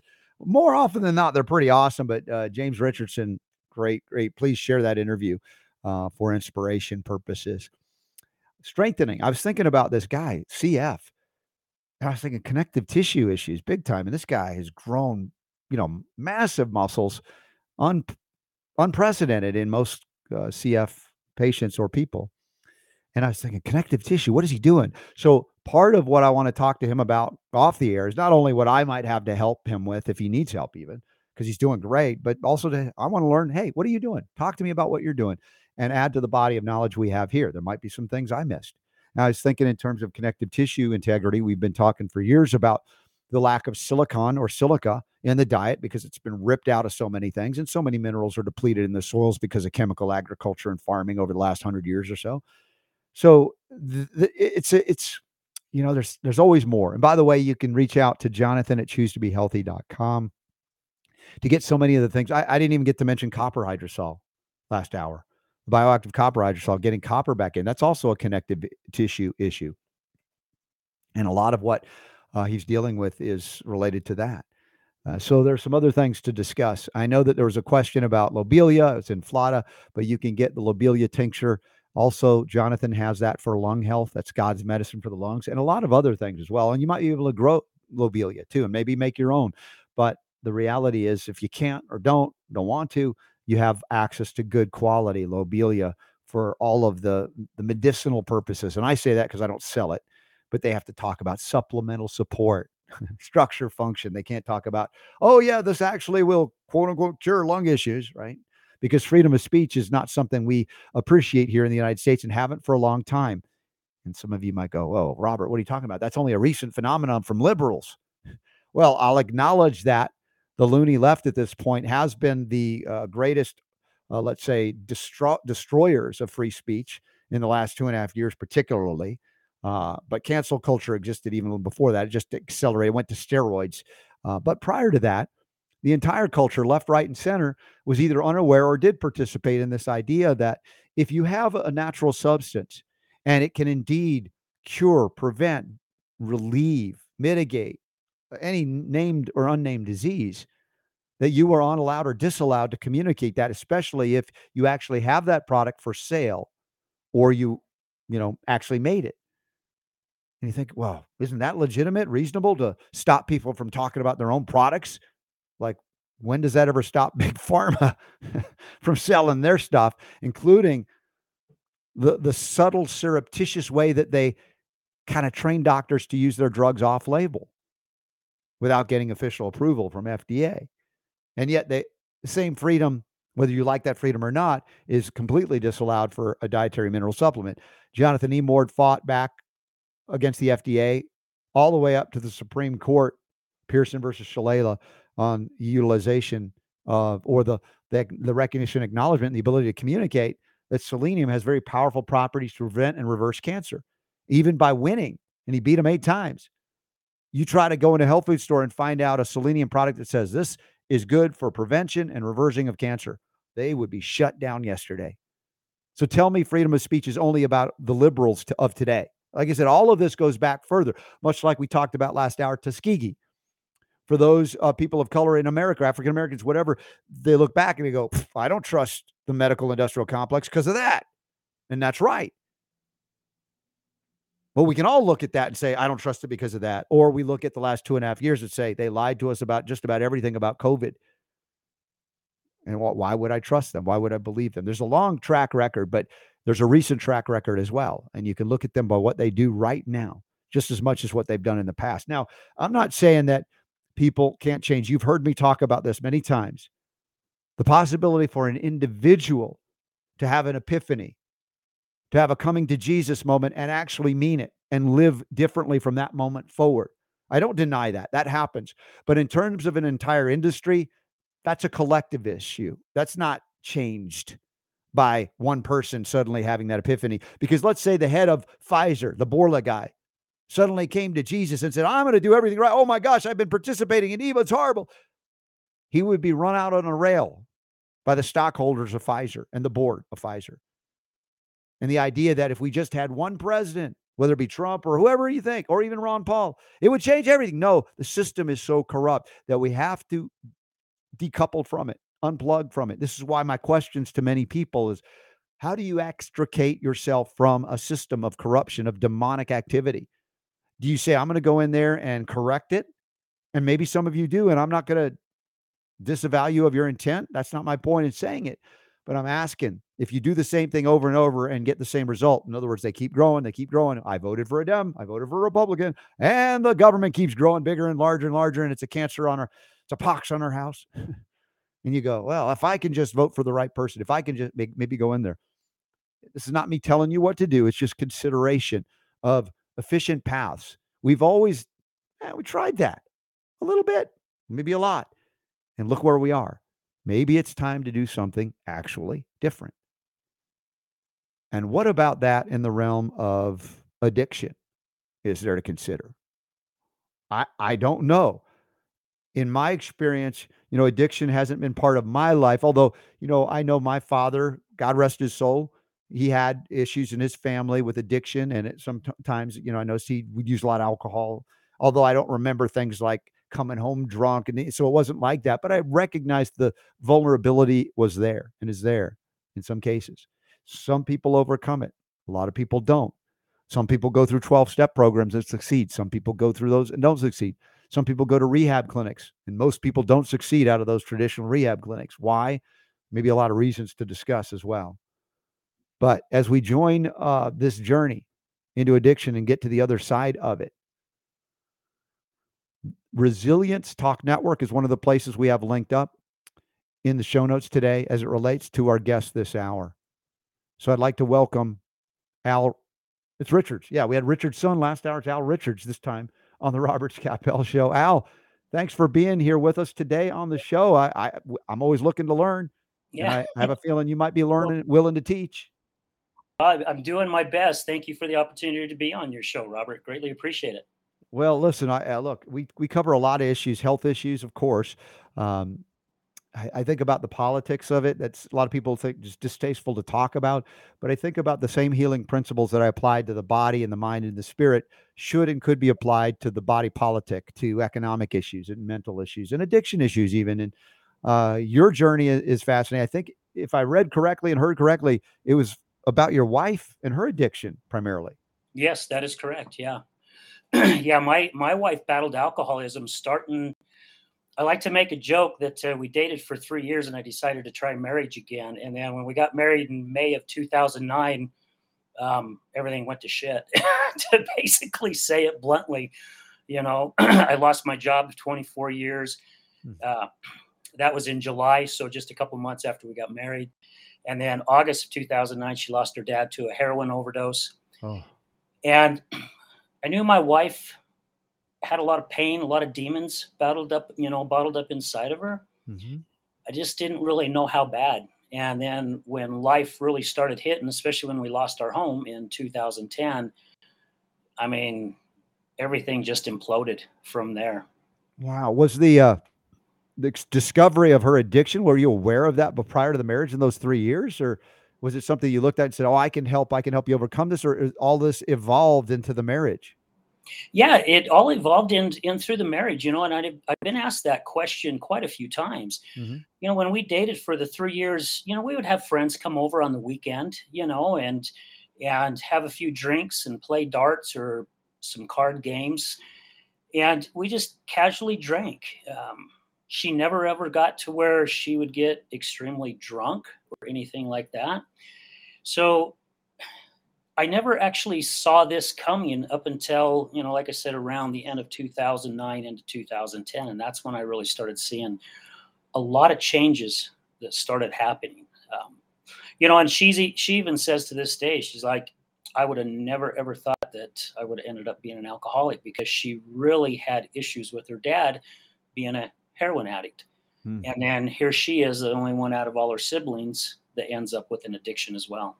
Well, it's been claimed that, alcohol may be tougher to break than heroin and other things. You hear all of these stories of those that have been so drawn to this. And the question is, of the many methods that have been utilized, of course, the most known among them is the 12-step program. And it can work and help some people, but some people doesn't. So I acknowledge that it might be, how do you step outside the box to deal with addiction in the case of your wife? And how has that impacted your journey to teach or help others to get to the other side of addiction? Us on the other side of the addiction, Robert, we don't understand it. We think we do, but we don't know crap. I used to tell my wife all the time, just stop, just flip and stop, because I can choose to have a drink or not. It doesn't matter to me. Right. But for them, it's not that easy. And it's not the drugs. It's not the alcohol. It's not the prescription pills. It's not the porn. It's not the eating. It's not the gambling. All that is just the Band-Aid. There's something else that's going on inside of a person to cause them to use this other stuff to help numb the pain that they're going through. And, when I first started talking about addiction and sharing my story at the beginning of 2020, I had a lot of people coming to me and pulling me off the side saying, hey, I don't know if you knew, but I used to be an addict. And these are people that I knew for years, and I had no clue. And I really started understanding how widespread. I mean, this affects pretty much almost every family. And when they say it's a family disease, it really is a family disease. And I've had guests on my podcast that said they didn't like the 12 steps, didn't work for them. I'm one that went to Al-Anon, and I have other people that I know that went to Al-Anon. Al-Anon worked well for them. It didn't work for me at all. And I started realizing that there's not a lot of resources out there for people like ourselves who have been on the other side other than Al-Anon. And of course, there's a lot of Facebook pages and group pages now that you can go to for support. Sure. And by the way, Al, for people that don't know, if I'm not mistaken, Al-Anon was designed for the families of those who have a loved one that is going through the addiction, and how do you get support and see it through that 12-step program's eyes, so to speak. Yes. Yeah.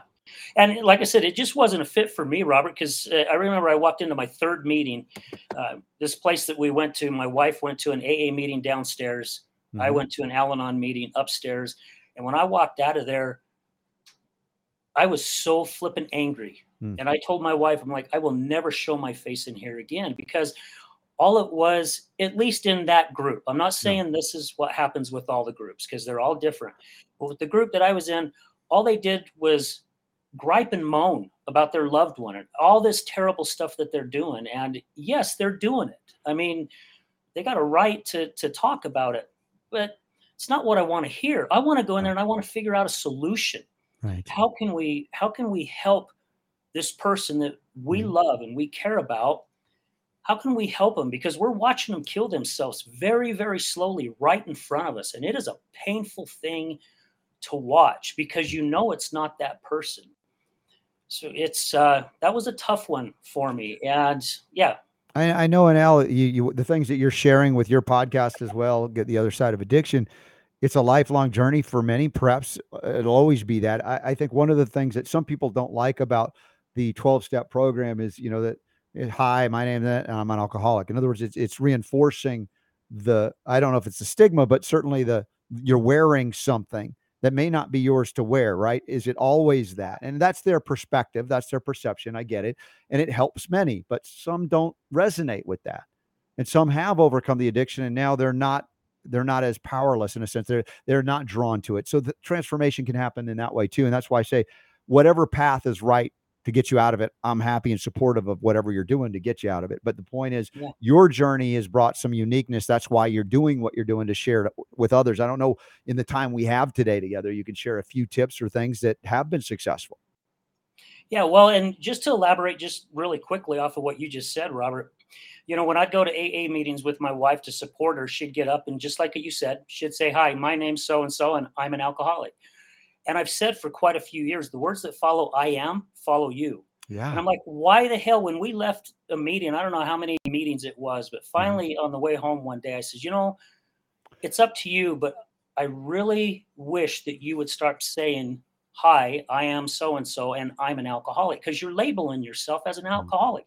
You are in recovery right now. You're not an alcoholic because you're not drinking all the time. And now that's what she does. She gets up and says, hi, I'm so-and-so, and I'm in recovery.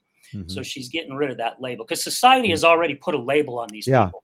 Well, you don't want to reinforcing it. It becomes a vibration that you carry with you. Words are powerful, and you speak them into reality, that truth. And so I appreciate that you acknowledge that too. And as I said, I'm sensitive to this issue and topic, because I know some people will say, hey, it saved my life to go through that. I don't deny that for anybody. My point is, for others that have a different journey out of this mess, what can they learn? What can they find out from the other side of addiction? Your podcast or other things that they can resource with you? Well, what they can find is a lot of guests that have come on our show that have done it without the 12 steps. I mean, we've had people that have done it on their own, not recommended, but they have done it on their own. We've had people come on and go through the 12 steps. We've had people that, went to 4, 5, 6, like my wife. She went to 7 recovery centers before, she finally started waking up.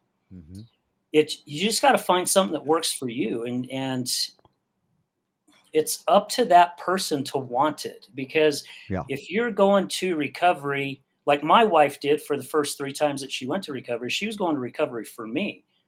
That doesn't work, because after about the second time in recovery, she knew how to zip right through the program. Yeah. And it's something that I really, really have a hard time with, because again, it's got to be up to that person. And another thing I really have a hard time with, that even a lot of our guests will share with the recovery centers that they went through. When you go to a recovery center, they give you 30 days, 60 days, 90 days. Sometimes you can be in there for a couple months. 3, 4, 5 months, 6 months. My wife was in there 6 months. And who determines how long they stay? It's not the person. It's not the people that's helping them. It's the flipping insurance companies. Just depends on how much money they decide they want to pay in to helping somebody. Right. Why the hell are we leaving somebody's life in the hands of an insurance company? Sure. Whether it be private, semi-private, or government, you're asking bureaucrats to determine what you need, and they have no real knowledge of it other than their bottom line. How much are we going to pay out based on our return on the the end of the year? And so it's a very dangerous place to put yourself there. And then people will say, but if I want to go to something else, my insurance doesn't cover it. And so they get trapped and locked into that. Now, we've had some people that I've talked with that were addicted to various things, whether it be cigarettes, alcohol, hard drugs, even prescription opioids. They've gone, for instance, to Central America and got, a shaman to help guide them with ayahuasca or other things, iboga, different things that I've heard about over the years. That they come back and they're transformed because there's some kind of biochemical shift and some kind of spiritual journey they went on. I'm not going to deny that happens, because their life is a testament to they actually changed. Is it right for everybody? I don't know, but certainly insurance companies are not covering it. And if you tried to do that here in the United States, there would be government agents trying to shut you down, because there's a monopoly on addiction treatment in America. Yes, I agree with you 100%. And that's another reason why I wanted to start this show. I wanted to get rid of the stigma about the addiction and the people who battle those addictions. And it's kind of crazy, because I've talked with people who take prescription drugs. Now, and you said it here on the last show, you were talking about big pharma and different things. I understand that there are medicines out there that really help people a lot, and they need to take them. But we have a lot of people too that take Xanax, Oxycontin, and different things because of pain or depression or anxiety or whatever it is. And there are people that are hooked on this stuff, but it's okay. Society looks at it as, that's fine. And the reason why it's fine is because my doctor prescribed it to me. It's fine. But you go downtown and you see the addicts walking down the street. Holy crap. They're flipping monsters. They're evil. They're nasty, and it's not true. There's a human being underneath that shell that has been, the shell's been put around them, and it's keeping them from being who they truly are. And that's just something that I really, really have a hard time with. And I brought up a point in the show the other day. My wife's really been struggling looking for a job, and thank goodness she finally got one. But she would get a job, and then when her background check would come back, they would end up letting her go because of the stuff she did 3 years ago. Yeah. And it happened to her twice. So what I'd like to get out to society is like, hey, and I'm just as guilty. I'm not innocent by all means. You drive downtown and you look at these people and you're like, why don't they get their crap together? Why don't they give back to society? Why don't they get their lives back on track? Well, you get quite a few that really, really want to do that. And then they go into trying to get their life on track. No one wants to give them the light of day. So what do? They go back to what they're comfortable with again. They feel like they're worthless. They made it, in Hollywood, they've covered these things as well. And they kind of made it a funny story. If you remember the Ant-Man movie, right? Yeah. The guy was a thief, Scott Lang. He comes out, he's got a job at Baskin Robbins for a day or two. And then they track his background and said, oh, you're a criminal. So, he was trying to make his life better. Now I know that's a fictional movie, but that happens in real life. Somebody comes out and actually trying to change their life, and then they're condemned forever because of that past. And as I say, I try to be compassionate about this because we've encountered this over the years where people have a past, like we all do. If we're all judged on our worst day or even close to it, man, we're never getting anywhere in life. But those things often are stepping stones on our journey to do extraordinary things, as the people we feature here on this show often. And I think about the transformation that's very real that people do, including, as you described, looking at people out there in the street homeless, and you say, oh, they're all, well, no, they're not all. Yes, there are some that have no interest in recovery, et cetera, but there are those that have genuinely tried. And I ask people to be sensitive to that message. And I talk about the voice of spirit communicating to you that person needs help, and you're brought into that sphere, and suddenly you do something out of even the norm for you. And it's like being willing to be, I call it being a fool for God in a sense, in that moment, going beyond what you would mentally say, no, I would never do that, but you're being messaged in that sense. And I think in terms of the spiritual aspect and the physiological aspect of addiction, we've talked about, for instance, hypoglycemia, and that is a low blood sugar scenario. Normally you would crave sugar or something like that. But in the same scenario, that craving can lend itself to alcohol, to other drugs, to addictions of gambling, other things like that, because it's a deficiency in the body, and it's interpreted in various ways. And so we reach out to fill that void. And it can be as simple sometimes as shoring up the minerals in somebody and watching the addiction just fade away because it wasn't truly, let's say, from emotional or mental abuse or things, because that happens too. But in some cases, it's simply a physical lack. And you fill that void, and suddenly the body, you're like, I didn't need that. I thought I did. And now I'm fine. And that's one aspect of it. Another aspect, I'm just throwing this out for your consideration and discussion points. You can, kick them to the curb, whatever, is the spiritual side of things in our reality as more than physical beings, that we are spiritual beings. We inhabit a body, and that we can become vulnerable to what I would call psychic attacker entities on the other side that craved alcohol in their lifetime, for instance. And on the other side, they found a vulnerability in someone who has poked holes from the inside in their own whatever auric field.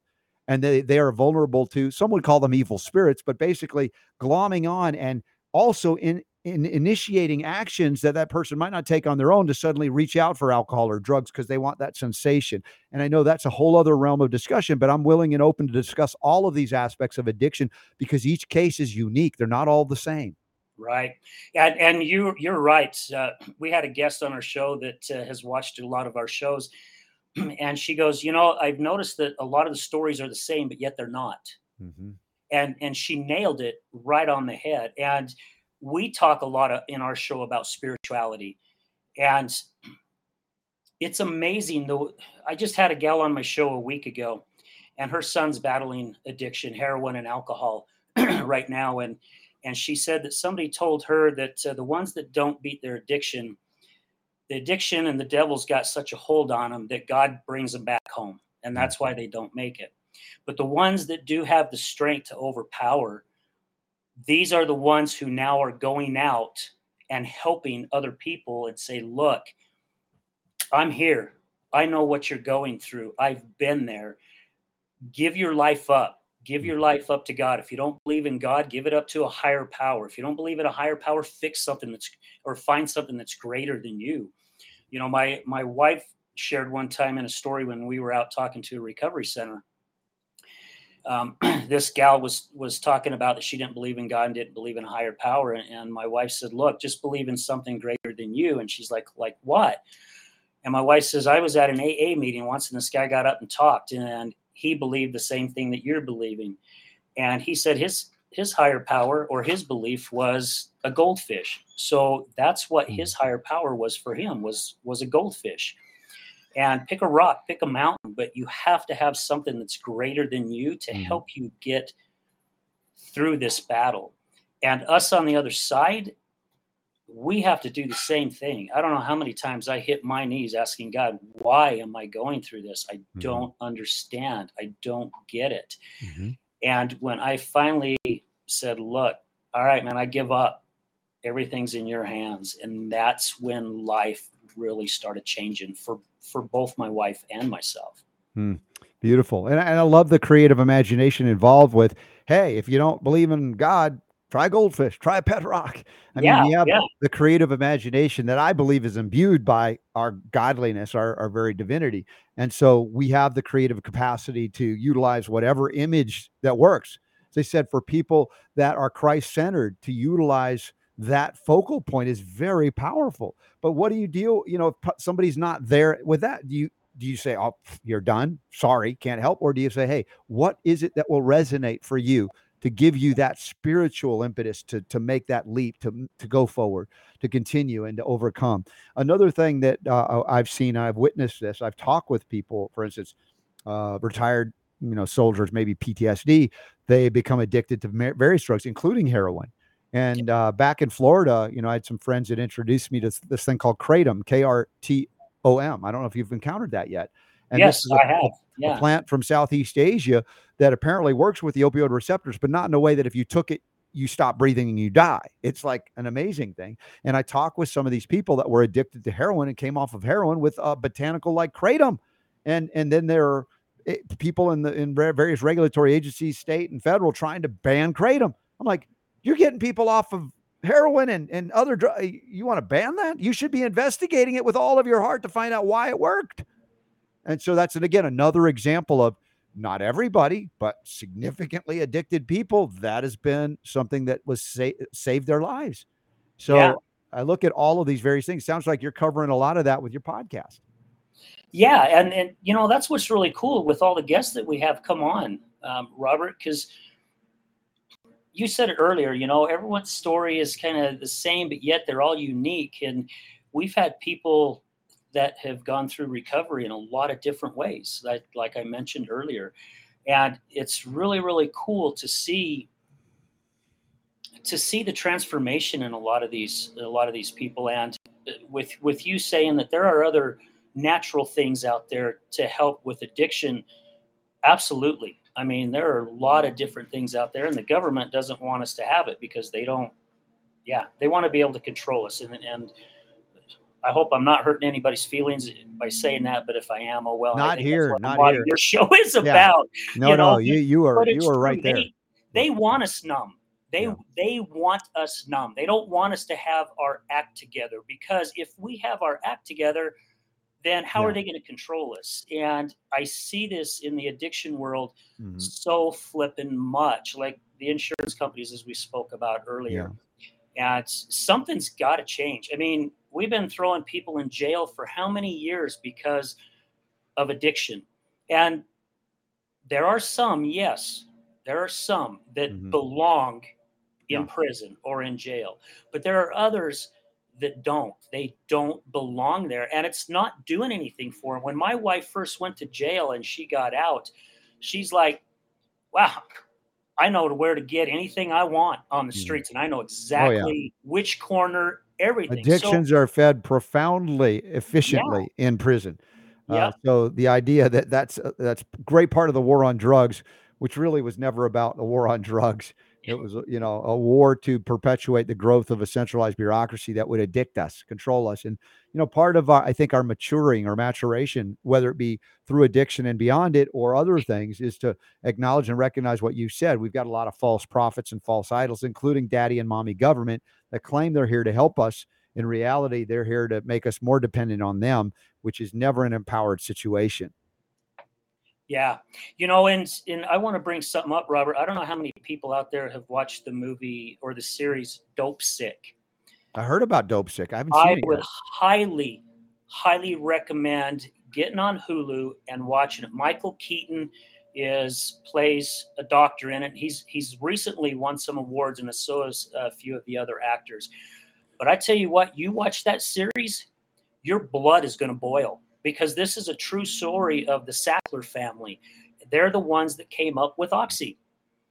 And they're the one that saturated the United States with Oxycontin. And how they went about doing it, how many of us have gone to the doctor? And I don't go to the doctor very much, so I don't know if they still do it, but they used to hold up that little sign with all the faces, 1 to 10. 1 to 10, your pain level. Yeah. Yeah. What's your pain level? Guess who invented that? The Sackler. Sackler family. Yeah. They're the ones that did it.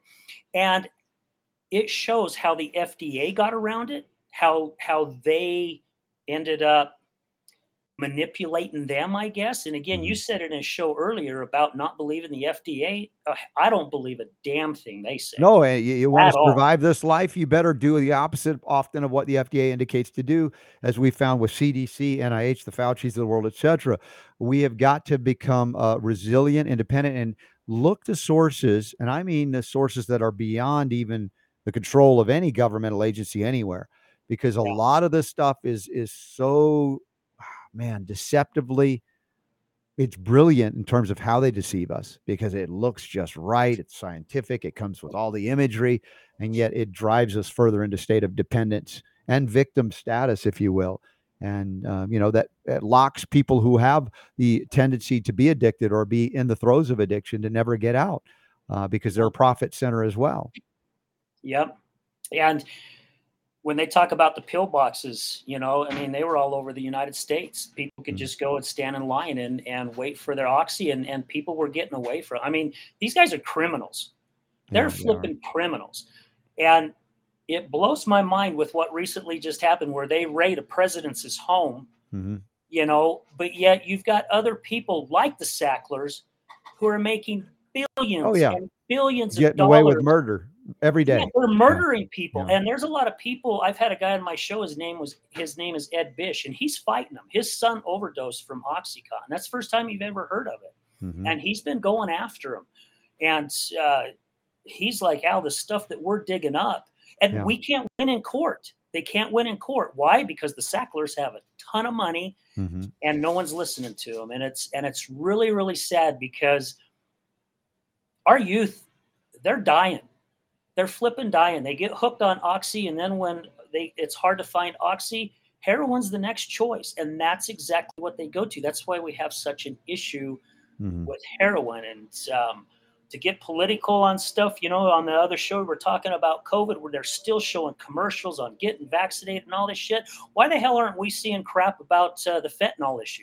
Fentanyl poisoning has now killed more people than what was killed in World War I. And they're not saying nothing about it. No, I know. And of course, the whole COVID thing, we realized that people didn't die of COVID. They died of the treatment for it, as always in modern medicine primarily. And then, of course, now the jabs and all of that. But you're right. The fentanyl issue, the deaths to that, you talk about a state of emergency that might be more real. That is not the COVID thing. So, yeah, we've got a lot in common, Al, with what we do here. You are focused on the other side of addiction. And I'm grateful to connect with you. I see it's resiliencetalknetwork.com. How often is there a new show? Is it a regularly scheduled thing like this show, or just does it appear and it's just there to watch whenever? Yeah, it's regularly scheduled. So Resilience Talk Network, Brad Newfield, as you see there in the red shirt, he is the guy that started Resilience Talk Network. And the name says it all. Resilience. It's people who've gone through a lot of crap in their life and have come out on top. And our shows come out every Monday and every Thursday. And our shows are recorded. So we record 2 shows every Thursday. And Mondays and Thursdays they come out, and we're looking at wanting to get into some of the live stuff like what you do, Robert. There's a lot of information that we feel that needs to be shared.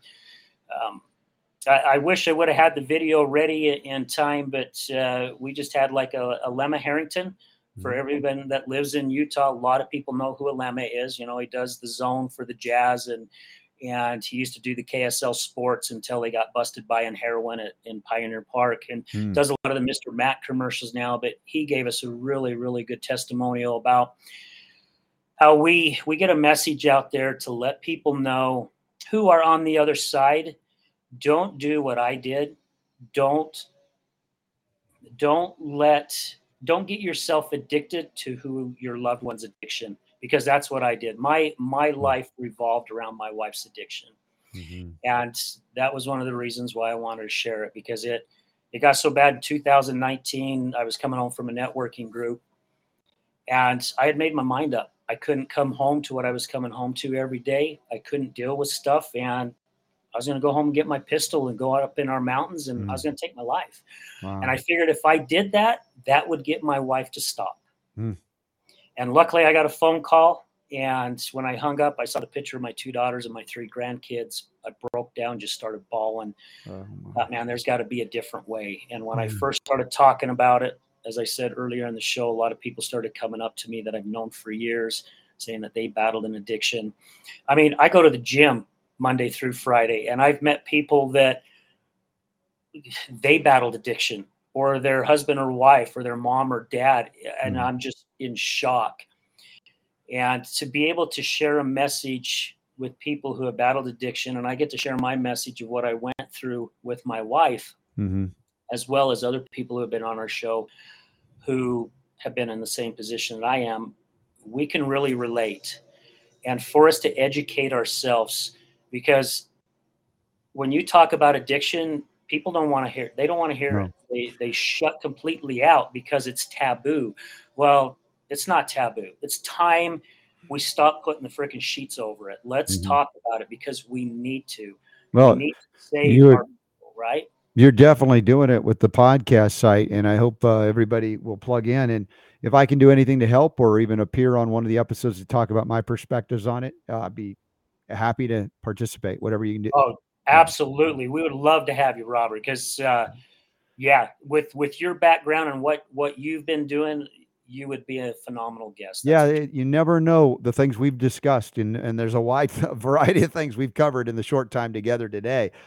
You never know what lights up for someone that says, this is the theme. I tried everything, but I haven't tried that. Yeah. And there's always one thing or another one thing. Now, I have in the show notes today, by the way, if those of you who are listening or watching the show live, Tuesday, August 16th, 2022, Al's going to be speaking at the Healing Utah Success Summit in St. George. And that's about an hour and 20 minutes from Las Vegas, if I remember, by car. And about 4 hours from the Salt Lake area. August 20th, Saturday, August 20th. So that's 2 days from now at the Dixie Convention Center from 1 to 5 p.m. Mountain Time. And you're going to be there with Mallory. How do you pronounce her last name? Royce? So it's Roosh. Yeah, Roosh. When she was on her show, she just does think of the word douche, but just put an R in front. I guess that's an easy way to remember it. Thank you for that. Yeah. And she wrote Inspired to Recover, and Dave DeRocher. Dave DeRocher. He is the executive director of the Other Side Academy downtown Salt Lake. Okay. Phenomenal man. Both of them have just an incredible story to share. Okay. And guys, come and check us out. It's going to be very inspirational, especially for those who are on the other side of addiction like myself. It'll help you understand what addicts go through in their life. But they also let you know there is hope, and there is possibility, and there is recovery. It is possible. Yeah. Well, Al Richards, God bless you for all that you're doing. Check out resiliencetalknetwork.com. Links are up in the show notes at robertscottbell.com. And any other updates you want to let loose on our show with this audience, happy to have you back. I appreciate all you're doing. Oh, I would love to come back again, Robert. And I will get a hold of you, find out how to get a hold of you. And we would love to have you come on the show and share your knowledge. But yeah, guys, hey, just check us out. Find us on YouTube under the Other Side of Addiction. You can see the big green and blue AR. stands for Al Richards, or you can go Addiction Recovery. It's kind of another way of looking at it. You'll find us on all the major platforms. Please come and see us at St. George. If anyone's interested, contact me. You can email me at mralrichards@gmail.com. And we have a link for the Hilton Gardens down there where you can get a discounted room if you come to the show. Yeah, I know it's the last minute for some, but this is that, God moment where it's like, oh my gosh, I had no idea. And you'll be there and be transformed. So again, Al, thanks for being on board today. We'll look forward to meeting you in person one day at an event or connecting with you on your podcast, as well as we'll let people know this is available around the world shortly after the show as a podcast as well. Thank you. And before I sign off, I want to say thank you to my buddy, Laban Ditchburn. Laban, yes, we love Laban. He's the Laban. one that connected me with you guys. He was a guest on my show as well as his lovely wife, Anna. Yeah. So, Laban, thank you so much for connecting me with these guys. Greatly appreciate it. And Robert, thank you to your whole team. Greatly appreciate you guys. Yeah, me and Super Don and Kevin out there helping out as well. Thank you all. And all of you that support this show directly or indirectly, simply by sharing it. It's tremendous. And of course, those of you who want to support us by being patron sponsors, we have our monthly AMA and all kinds of bonus things for you. And we'll tell you about that coming up soon as well. Al Richards, God bless you. Thank you for being on the show today. Thank you, sir. Greatly appreciate it. All right. Wow. Terrific topics and guests today. It's exciting to wake up every day doing this show, not just because of the catharsis I receive by letting the stuff off my chest, but because of the amazing people we get to meet. Super Don, this guy, Al, is amazing. And you and I have talked a little bit about addiction. You've been touched by addiction in your life as well. And almost everybody has, quite honestly. It's actually a topic that's near and dear to my heart. Fortunately, it's been so long since it's been an issue that it's not something we really talk about much anymore. Sure. I know we did there for a while, but it was, whatever. But don't get me started. But no, I know. Look, it's very personal. It's a very important. Look, it's a hugely important issue, and I related to a lot of what Al said there. It struck a nerve for me because I was knee deep in that situation in one form or another for quite a while, and it's people.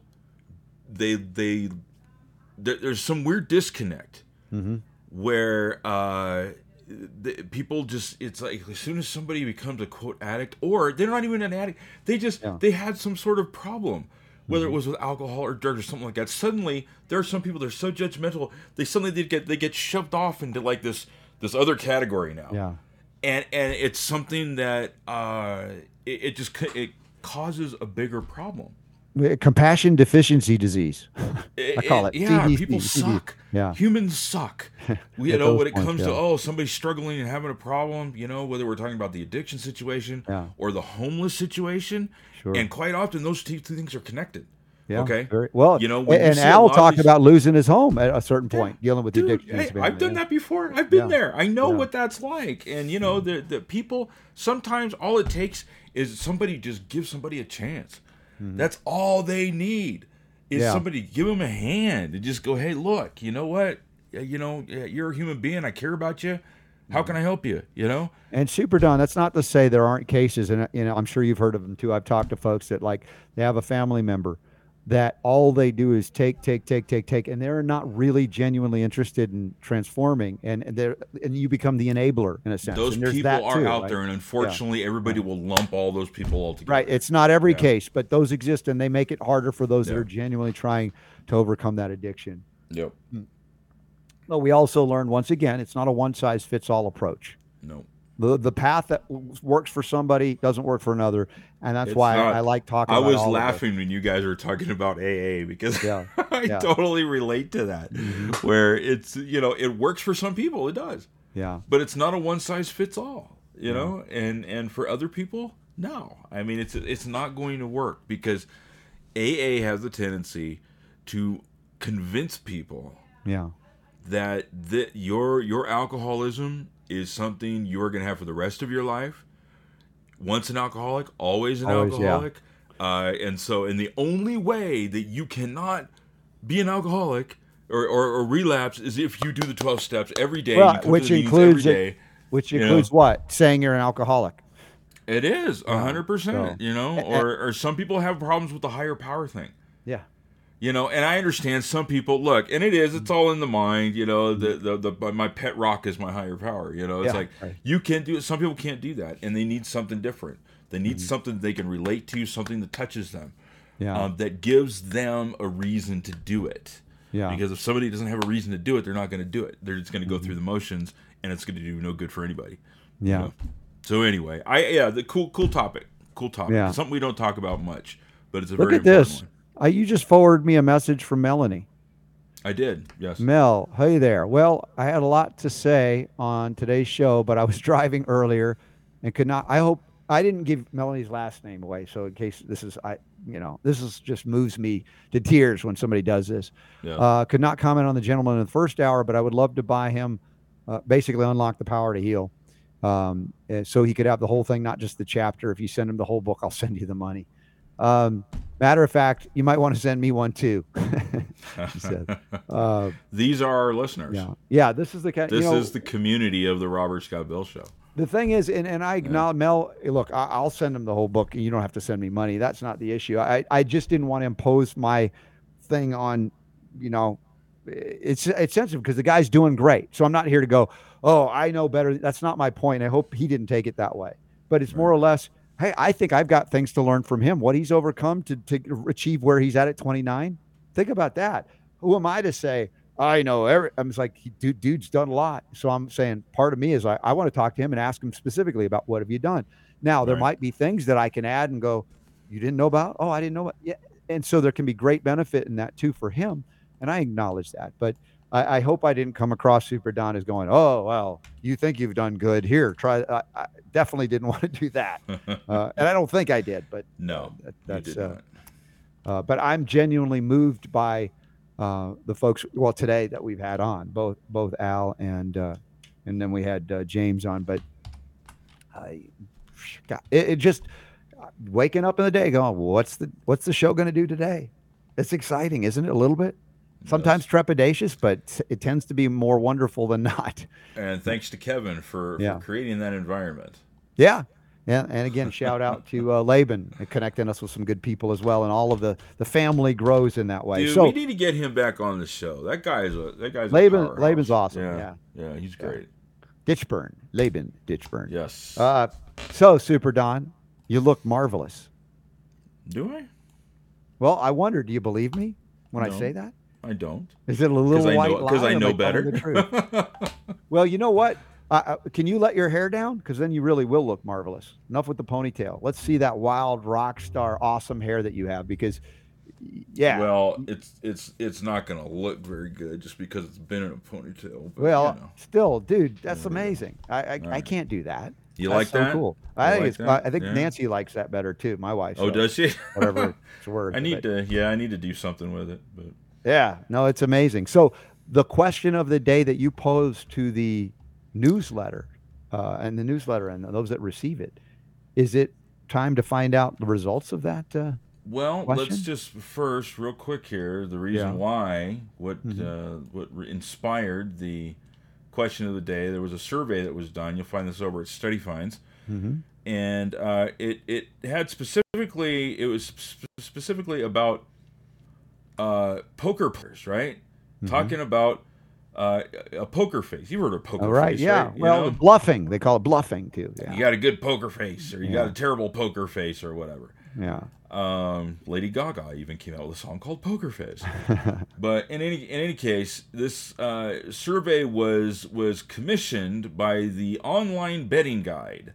Mm-hmm. And conducted by one poll, and they took a bunch of people and they said, hey, when is it okay? When do you have a good poker face? When do you think that you ought to start bluffing or whatever? Mm-hmm. And it turned out in this survey that when they asked people, when do you think it's a good time to employ your bluffing skills?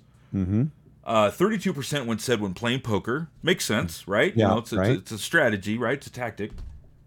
But then they also said 30% said when someone asks you if you like what they're wearing or you don't, and 27% said you should bring out your bluffing skills when someone makes you a horrible meal. And it got me to thinking about it. I was like, that's kind of a normal thing. I think everybody had to deal with that at one point or another in their life. Mm-hmm. And so I thought, hey, let's see what our subscribers have to say. If they were in a situation, what would they do? And so here's the question. Is telling someone they look great when they really don't a lie, or just being polite? And so the choice you had there was it would be a lie, it would be polite, or I'm not sure. Mm-hmm. And I mean, who hasn't been in that situation? Now, there's a lot of exceptions. I think, us being guys especially, how many times has the wife said, do I look fat in this dress, or in these does jeans? This not look... Don't go down that road. Don't. You know what I'm saying? Yeah. I mean, it's like, yeah. What do you do? Is it? Are you lying? So do we get the answer to it, or we have to do it in bonus round? Oh, well, we can. I'll tell you what. For the podcast people, I want to put it out there real quick. Okay. So the result was, we can go over a minute or so here. Okay. The result is, if you had to guess, what would you say? Is being polite. I think it's being polite. Yeah. A little bit more or a little bit less. Zoom out here. Here we go. It's not a slam dunk, but it's a lie. Look at that. 51% of our subscribers say that if you told somebody they look great when they really don't, that it would be a lie. Mm-hmm. But that's a subjective thing too, though. Let's discuss this on the other side of the break. If you're listening to the podcast, you'll get this. If you're on UK Health Radio, you'll have to come listen to the podcast. I'm sorry, as the Canadians say. All right, we got to wrap it up. Thank you to Al. Thank you to James. Thank you to all y'all for being here. Please share the show, and also get some Orange Guard and check us out with the upcoming events this weekend. Autism One. We got the Health Freedom Expo, of course, coming up middle of October. You want to join us there, TrinityHealthFreedomExpo.com. And there's a lot more we'll talk about in the bonus round. Stand by for that, because the power to heal is yours.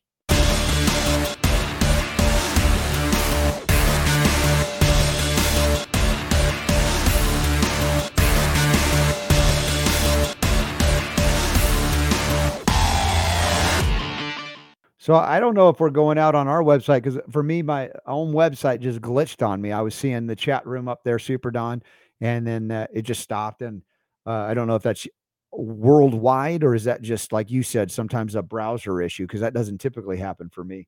And I can't. I'm looking at it right now. If it's working for you, then it's just working me. For me. Okay. Yeah. It just glitched for me momentarily. Then it glitches sometimes. Yeah. It does. And I know Melanie sent me an email. Talking about that as well, that it was doing that for her, and sometimes it'll do this weird coding thing with a bunch of like diamond like matrix things all over the place, and it's so but it comes back, and I don't know how to explain it. Okay, well, it's back for me anyway. I was just asking. Great stuff today, honestly. Good, really cool guests, cool topics. Thank y'all for rolling with it as well. So Melanie just wrote me back. Okay. What do you want me to tell her about her offer for the book situation? Just tell her that you're going to send it and not to worry about it? Yeah, I'm happy to send it. I'm grateful, honestly, Mel. You're amazing to do that. I'll tell you what, I'm just going to forward this to you, and I'll let you respond. Okay, that's fine. I can talk to you after the show, Mel, as well. Yeah. Thank you for that. That's really kind. I like to give stuff away when I can, of course. And, honestly, you guys are so generous with those of you sharing the show, those of you who are supportive of us through our Patreon, account, because good Lord, there are expenses you'd never see behind the scenes to keep us going. And and everybody's dealing with it. That's not to say that should you find yourself compelled to want to donate to the show, we are happy to do that and to appreciate that, because we put it to good use for sure. Mm-hmm. But, a situation like this, we can send him a book. Yeah, right? But again, if you want to somehow support us too, I'm not going to say no, but I just want to say thank you. Thank you. So you wanted to talk more about specifically the white lie versus well, it's like, so let's go back to what those results were. A bunch of people, a majority really, a pretty significant 51% over 39%. Yeah. They said, that if someone said, hey, you look great, but you should say, yes, terrible. Those jeans do make your butt look big, honey. Is that what you're saying? Is that what those people are saying? Is that really a lie? I don't know. I mean, whatever. If it is, then I'm just like a liar because it could be a slippery slope, Super Don. Most pretty soon you'll be people, pathological about it. If somebody walked up and said, "Hey, I just got my hair cut," do you like it? Yeah. And now it could look terrible, but that person liked their haircut. Yeah. So you just I guess it like depends on the person. Say, well, it looks good on you. How about that? Yeah. Do you remember that? Man, do you remember that scene, dude? Do you remember that scene from Caddyshack, where what's the comedian's name? The insult comedian. Rodney Dangerfield. It's his character. Mm-hmm. He's going all about. He's in the golf pro shop and he's looking at this funky colored hat. He's like, "Oh my gosh, what do you get a bowl of soup with this?" On and on he goes, and then he looks over at Judge Smales, who was Ted Baxter's character, and he's wearing that hat. And then he says, "Oh, but it looks good on you." That was another good example. Yeah. Do you remember the movie Liar Liar with Jim Carrey? Yes, yeah, he was. There's a perfect example there, I think, of what we're talking about, where he would say things that to people in the office and stuff like that, just to be nice or whatever like that. But when he lost the ability to lie, suddenly all the truth came out, and he just like told like it was the receptionist's crazy hair, and all the people in the boardroom and stuff and everything. Very funny movie. Yeah. But in reality here, I mean, let's be real. If somebody comes up to you and says, "Hey, what do you like my new outfit?" and you think it looks like a train wreck, it looks terrible. Are you really going to look at that person and go, "Wow, no, your outfit really looks horrible"? No, I want to throw up right now. You're not going to say that. I was just thinking, my mom, she doesn't hold back. You can tell she doesn't like it. She doesn't like it, but. That's the truth teller in her, not the compliment giver at that moment. But if you say something in order to preserve somebody's feelings, something that's not malicious or, self-serving or something in order to, preserve their feelings or make them feel better, is it really a lie? I mean, how are we really going to split? You want to go down to definition level, I guess, but I guess the nuance of that is such. Your wife just made you dinner. Yeah. And you're eating the dinner. Are you going to tell your wife, "Wow, this tastes like crap. My God, this isn't even fit for the dog"? Have you ever done that? What's wrong with you? Wouldn't. Have you ever done that? Maybe somebody would, but I guarantee they wouldn't be married for very long. Yeah. So it's or has your wife ever said, "I'm not letting you go outside the house in that"? I think that's happened to me. Where do you draw the line? Yeah. I don't know. But then again, I'm not known to be a snazzy dresser, except for my wife when she picks something out for me that's nice. Bought your wife a vacuum cleaner for her birthday. It helped to clean things up. That's good. And it's funny. I think she's defended you before on that and said she really liked the vacuum cleaner. Yes. It was a very nice vacuum cleaner. Mm-hmm. Yes. Anyway. All right. Well, anyway, I think it's an interesting conversation. For sure. Ula says she thinks it's being polite. That's Ula. Yeah. Well. Oh, and Marge says she doesn't have a poker face, so even if she tried to compliment, if she sees it and doesn't like it, it's going to show on her face. Sometimes you can't hide it. You're like, wow. Lori says, "My husband did that. He said the gravy tasted good. The dog wouldn't even lick the bowl. It was awful. He said it was good just to encourage me." That was sweet. Yeah. I mean, there's this. Now on the flip side of that, my wife knows that if she wears an outfit, she comes out and she says, "Does this look okay?" I'm not going to lie to her. Okay. I will tell her. I will say, "You know what? No, that doesn't really go with this or that, whatever like that," and she appreciates that. Yeah. But there are other things, you just have to be tactful, about situation specific certain things and situations. Yeah. It's not a black and white issue. In my opinion. I'm like, when my wife asked me that, I'm like, really? Do you know who you're asking? You're asking me? I'm not the best but no, I'll tell her. I'm like, yeah, that looks good. It's usually, you like this one or this one? Like, which color do you want? I'm like, I like that one.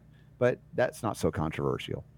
Sometimes though, it is, and I'm like, I don't know, and it just, it's not anything but frustrating. So, Oh my goodness. All right. What Yeah. else we got here? Upcoming events. I forgot. We really didn't do many of them. I know we got Autism One this weekend. Can you show the upcoming events tab so I can go through them real quick? And I think I Yeah, forwarded I you haven't an updated that in a while. Let me see yeah, how far behind I am here. not far. I think one event, honestly. Yeah, I still have Pittsburgh. Right. I think that Pittsburgh up there. if you can show what's coming up as well, this weekend, go full screen if you don't mind. There we go. The Autism One, autism1.org.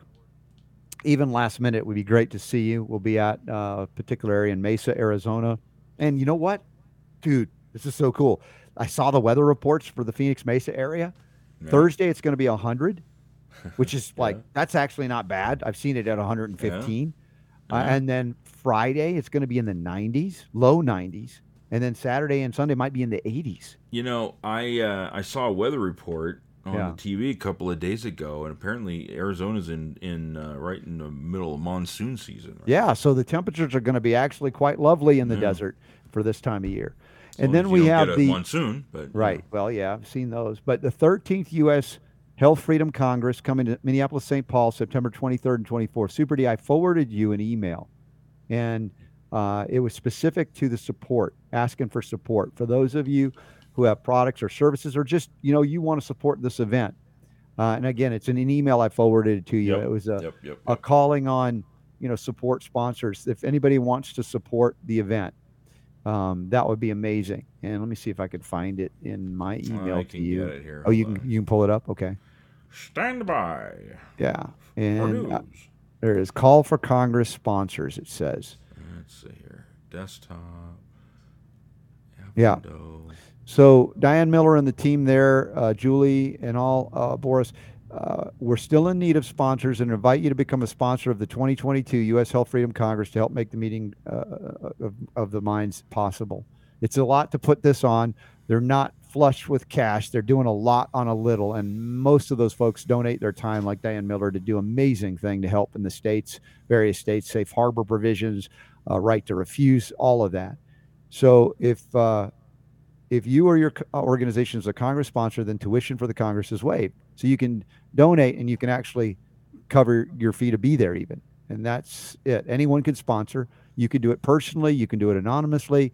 You can do it through a company or through a charity. Contact Julie Boras with any questions by phone at 617-512-2772 or julie.boras, Booras, at nationalhealthfreedom.org. And, there's some great folks that are sponsoring, supporting them. True Hope, Sunshine Health Freedom Foundation, film sponsor Marjorie Roswell. I just want to show these people to say thank you. Trinity School of Natural Health is sponsoring, and silver sponsors, the Solari Report, Mercola, National Vaccine Information Center, the Robert Scott Bell Show. Of course, you know about us. Karen Moriarty, DC, is supporting it. The Relax Far Infrared Saunas, our buddy Phil is helping to support it. The Edge, Natural Awakenings in the Twin Cities, Children's Health Defense, Organic Consumers Association, other sponsors, maskoffminnesota.org, California Health Coalition Advocacy, Rosemary Gladstar's The Science and Art of Herbalism. Trying to figure out which direction you're going. I'm just going down. Larry Haynes, yeah. DDS, Iowa Mercury Free Dentistry, and their friends Life Extension, Washington Homeopathic Products, Mountain Rose Herbs, Health Rights, Massachusetts. I just wanted to acknowledge those that are already supporting them, and would love it if anybody feels so inclined to support them and be there with us September 23rd and 24th, Minneapolis, St. Paul. That's going to be great. Now, beyond that event, of course, we've got more coming up. The early, say, October in Orlando, the Wellness Parenting Revolution, Stu and Terry Warner. The Nurse Freedom Network is going to be part of that as well. We have a lot of great speakers. A lot of doctors of chiropractic are coming to that event as well. And that's 7th, 8th, and 9th, Hyatt Regency, Orlando, Florida. Then we've got the granddaddy of them all, TrinityHealthFreedomExpo.com, 15th and 16th, Saturday, Sunday, up there in Tinley Park outside of Chicago. And there's like a $50 off if you want to sponsor or get a booth up until the end of August. So take advantage of that. And TrinityHealthFreedomExpo.com. And of course, all the wonderful courses you'll learn about if you join us there about TrinitySchool.org. And so thank you for indulging me on those upcoming events. There'll be more that we're going to be adding to the mix. In fact, I might be doing a couple of public events around that week or before the 7th of October in Orlando. Chamberlain's is asking if I do a couple of public events. So if you're in the Orlando area, I'd love to see you come out for any or all of those events. I'll let you know about that. And then there's another event in Pittsburgh, the 22nd, Pittsburgh area of October. So that's just some of what's coming up. All right. Now, did we forget to discuss anything? Now that we're in bonus round and I can see the chat room, let's see what else is going on, questions or comments. I don't know. I don't think so. Let's see. No? Okay. This question of the day has really inspired some responses. Mm-hmm. A lot of people have opinions here. Melanie, who I'm still emailing back, she just says a lie is a lie. Mm-hmm. Is a lie. Yeah. Is a lie. Super D, I'm on my computer right now trying to get to the donate button. Okay. Melanie says she's going to donate anyway. So thank you, Melanie. Well, we'll use that. It certainly help cover shipping costs on that because have you seen the price of sending anything? Oh my gosh. Talk about inflation. Yeah, I have. Yeah. It used to be like the price of products that you would send. Now that costs that in shipping. You know, it's like amazing. But that's again. I sent out just not too long ago our winner of the Super Mush. Yes. And depending on how you send it, you know, I mean, you can spend $20 just sending something to somebody easily. Yeah. Gretel says, my daughter looked at her 9-year-old picture and asked why I let her wear her hair styled like that. I told her that she loved it and I wanted her to leave the house feeling her most confident self. So I always told her she looked beautiful. Today, she is a remarkable, confident, strong woman. But anybody can look back on something they loved then and they're going to look, oh man, I would never let my daughter out that way. But it was a kindness that the mom gave to the daughter to say, look, you feel good this way. I want to support you in that. Yeah. That's right. And she's good now. She's okay. Mm-hmm. Pat says, compliment something else. Don't lie or say in love, well, it's not your best. And they say something nice. I've seen better. Or don't go out of this house. I think you might be a little bit more honest when it comes to say like a very close friend or spouse, but if it's just somebody like an acquaintance or something like that, you know, if it's your bro, I mean, the guys, when we're among each other, we're like, dude, what are you doing? I don't know if ladies do that or not. Do you think women do that when they're together? Because we guys do. We're like brutal. Like, I can't believe you look like whatever. And you know, this is the way we deal with it. It's a little different. Ula liked the show. Very interesting show. Topics hardly spoken about. Yeah, it's true. Today was very unique to talk about someone with cystic fibrosis and his journey. Quite amazing. And the addiction thing, which we haven't done a lot of discussion in a while. We have over the past, but I thought it was pretty good where we went. Yeah. I thought it was very interesting and important. Yeah. And I think it's cool that, you know, on this show, we aren't necessarily pigeonholed into only talking about this or that or whatever, you know? And I think it's cool that we can expand. And again, thanks to Kevin for really kind of shaking it up and getting us, you know, guests that are covering things that we probably never would have talked about had it not been for his interests and his contacts and stuff. We've been able to go direction. And Laban's been amazing connecting us as well. Yeah. I've just been so blown away with these people we're connecting with. They're just full of light and love and really inspiring. Next Wednesday, again, we're live tomorrow. And I think we're going to have Christopher Key on so we can talk muscles and I can show my muscles, although they look small compared to James in the first hour. We've got Kayla Montaro from the Fifth Estate. Yeah. And Christopher Key. Do we know what the Fifth Estate is? And I know what it is historically when we speak of the Fifth Estate, but what is the Fourth Estate and the Third, and et cetera? But topic for tomorrow, and I know what we'll talk about. I'll go straight to the website. The Fifth Estate is a website designed to incite critical thinking and spark healthy debate. To research topics to provide informative articles to the public. They do deep dives into different topics.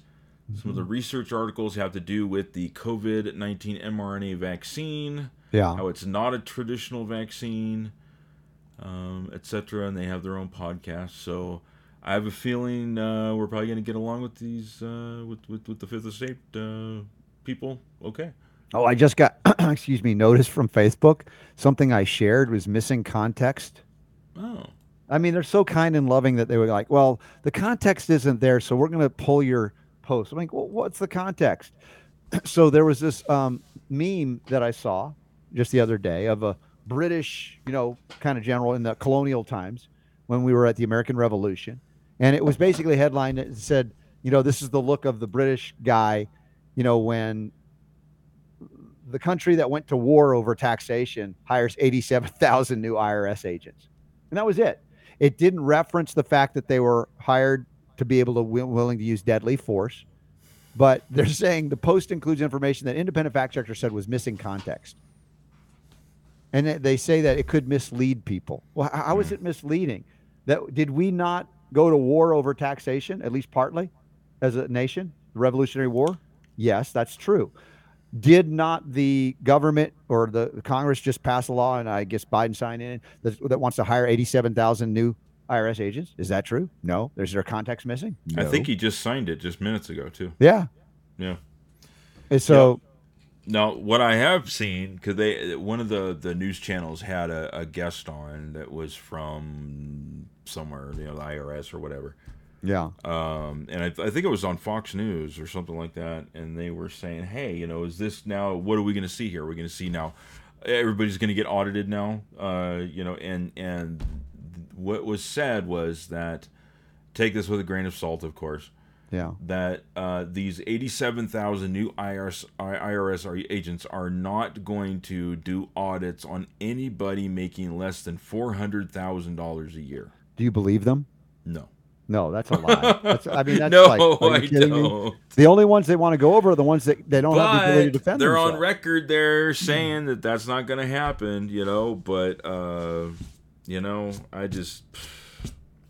I'm so done. I'm so over people, the government trying to just, suck every dang dollar out of you. Mm-hmm. It's ridiculous.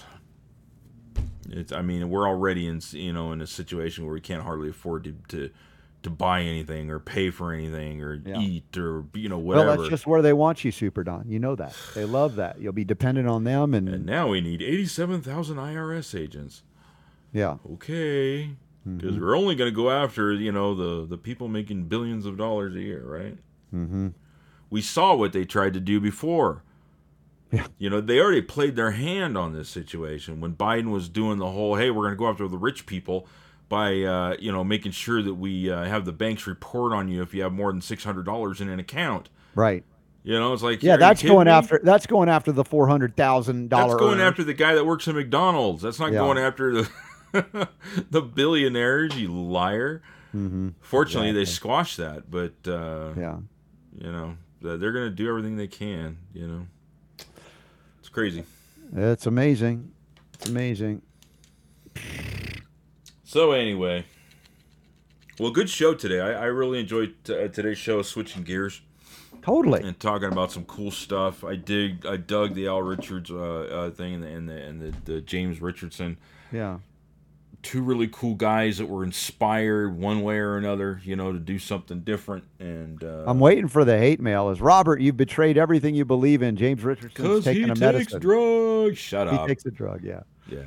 I don't think it'll happen, but I just, it's just trying to think about our perspective or my perspective on the drug industry. It doesn't change my perspective on the drug industry. But good Lord, there are ways to utilize even drugs that you could benefit. And still, you know what? Here's the thing, and whatever. It's just people could disagree with me if they want. I wouldn't believe them. That if you found yourself in a situation where it was, you believed and you felt like you were going to die, and somebody said, hey, you know what? This drug right here, this drug will keep you from dying. Do you want it or not? You know what? If you choose to say no and throw holy water on yourself and you're like that because you were in the presence of a drug and die, that's your choice. Yeah.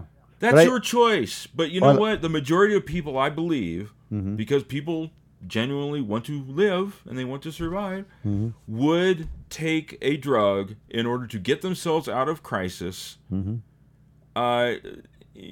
if they were presented that situation. Not remdesivir, though. That's the exception. Well, you get that. But James, as you noticed, was very meticulous about the research he did about this.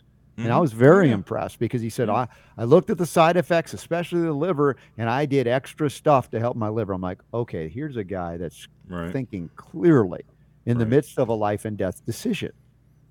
Isn't that quite profound? Isn't that what we would truly call integrative approaches? Now, can he ever get off the medicine? I don't know. But he's done amazing things. He can do whatever point. the heck he wants to.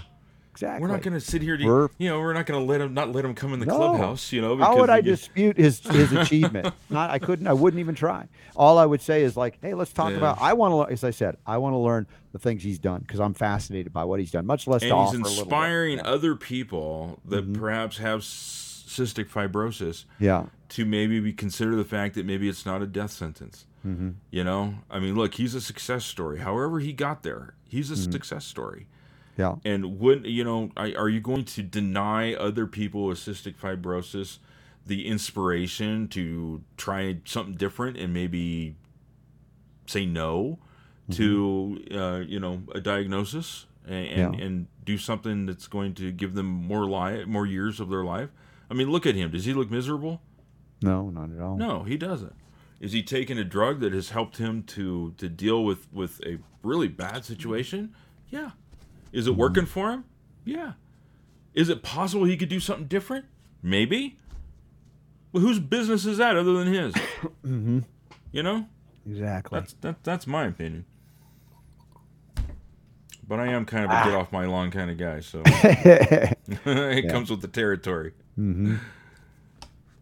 Yeah. Anyway. All right. Any other questions or comments before we wrap it up for today? I got some stuff I got to do tonight. I'm going to pre-record something for Sunday as well. I know we'll be at Autism One. Hopefully I'll get some really awesome interviews there.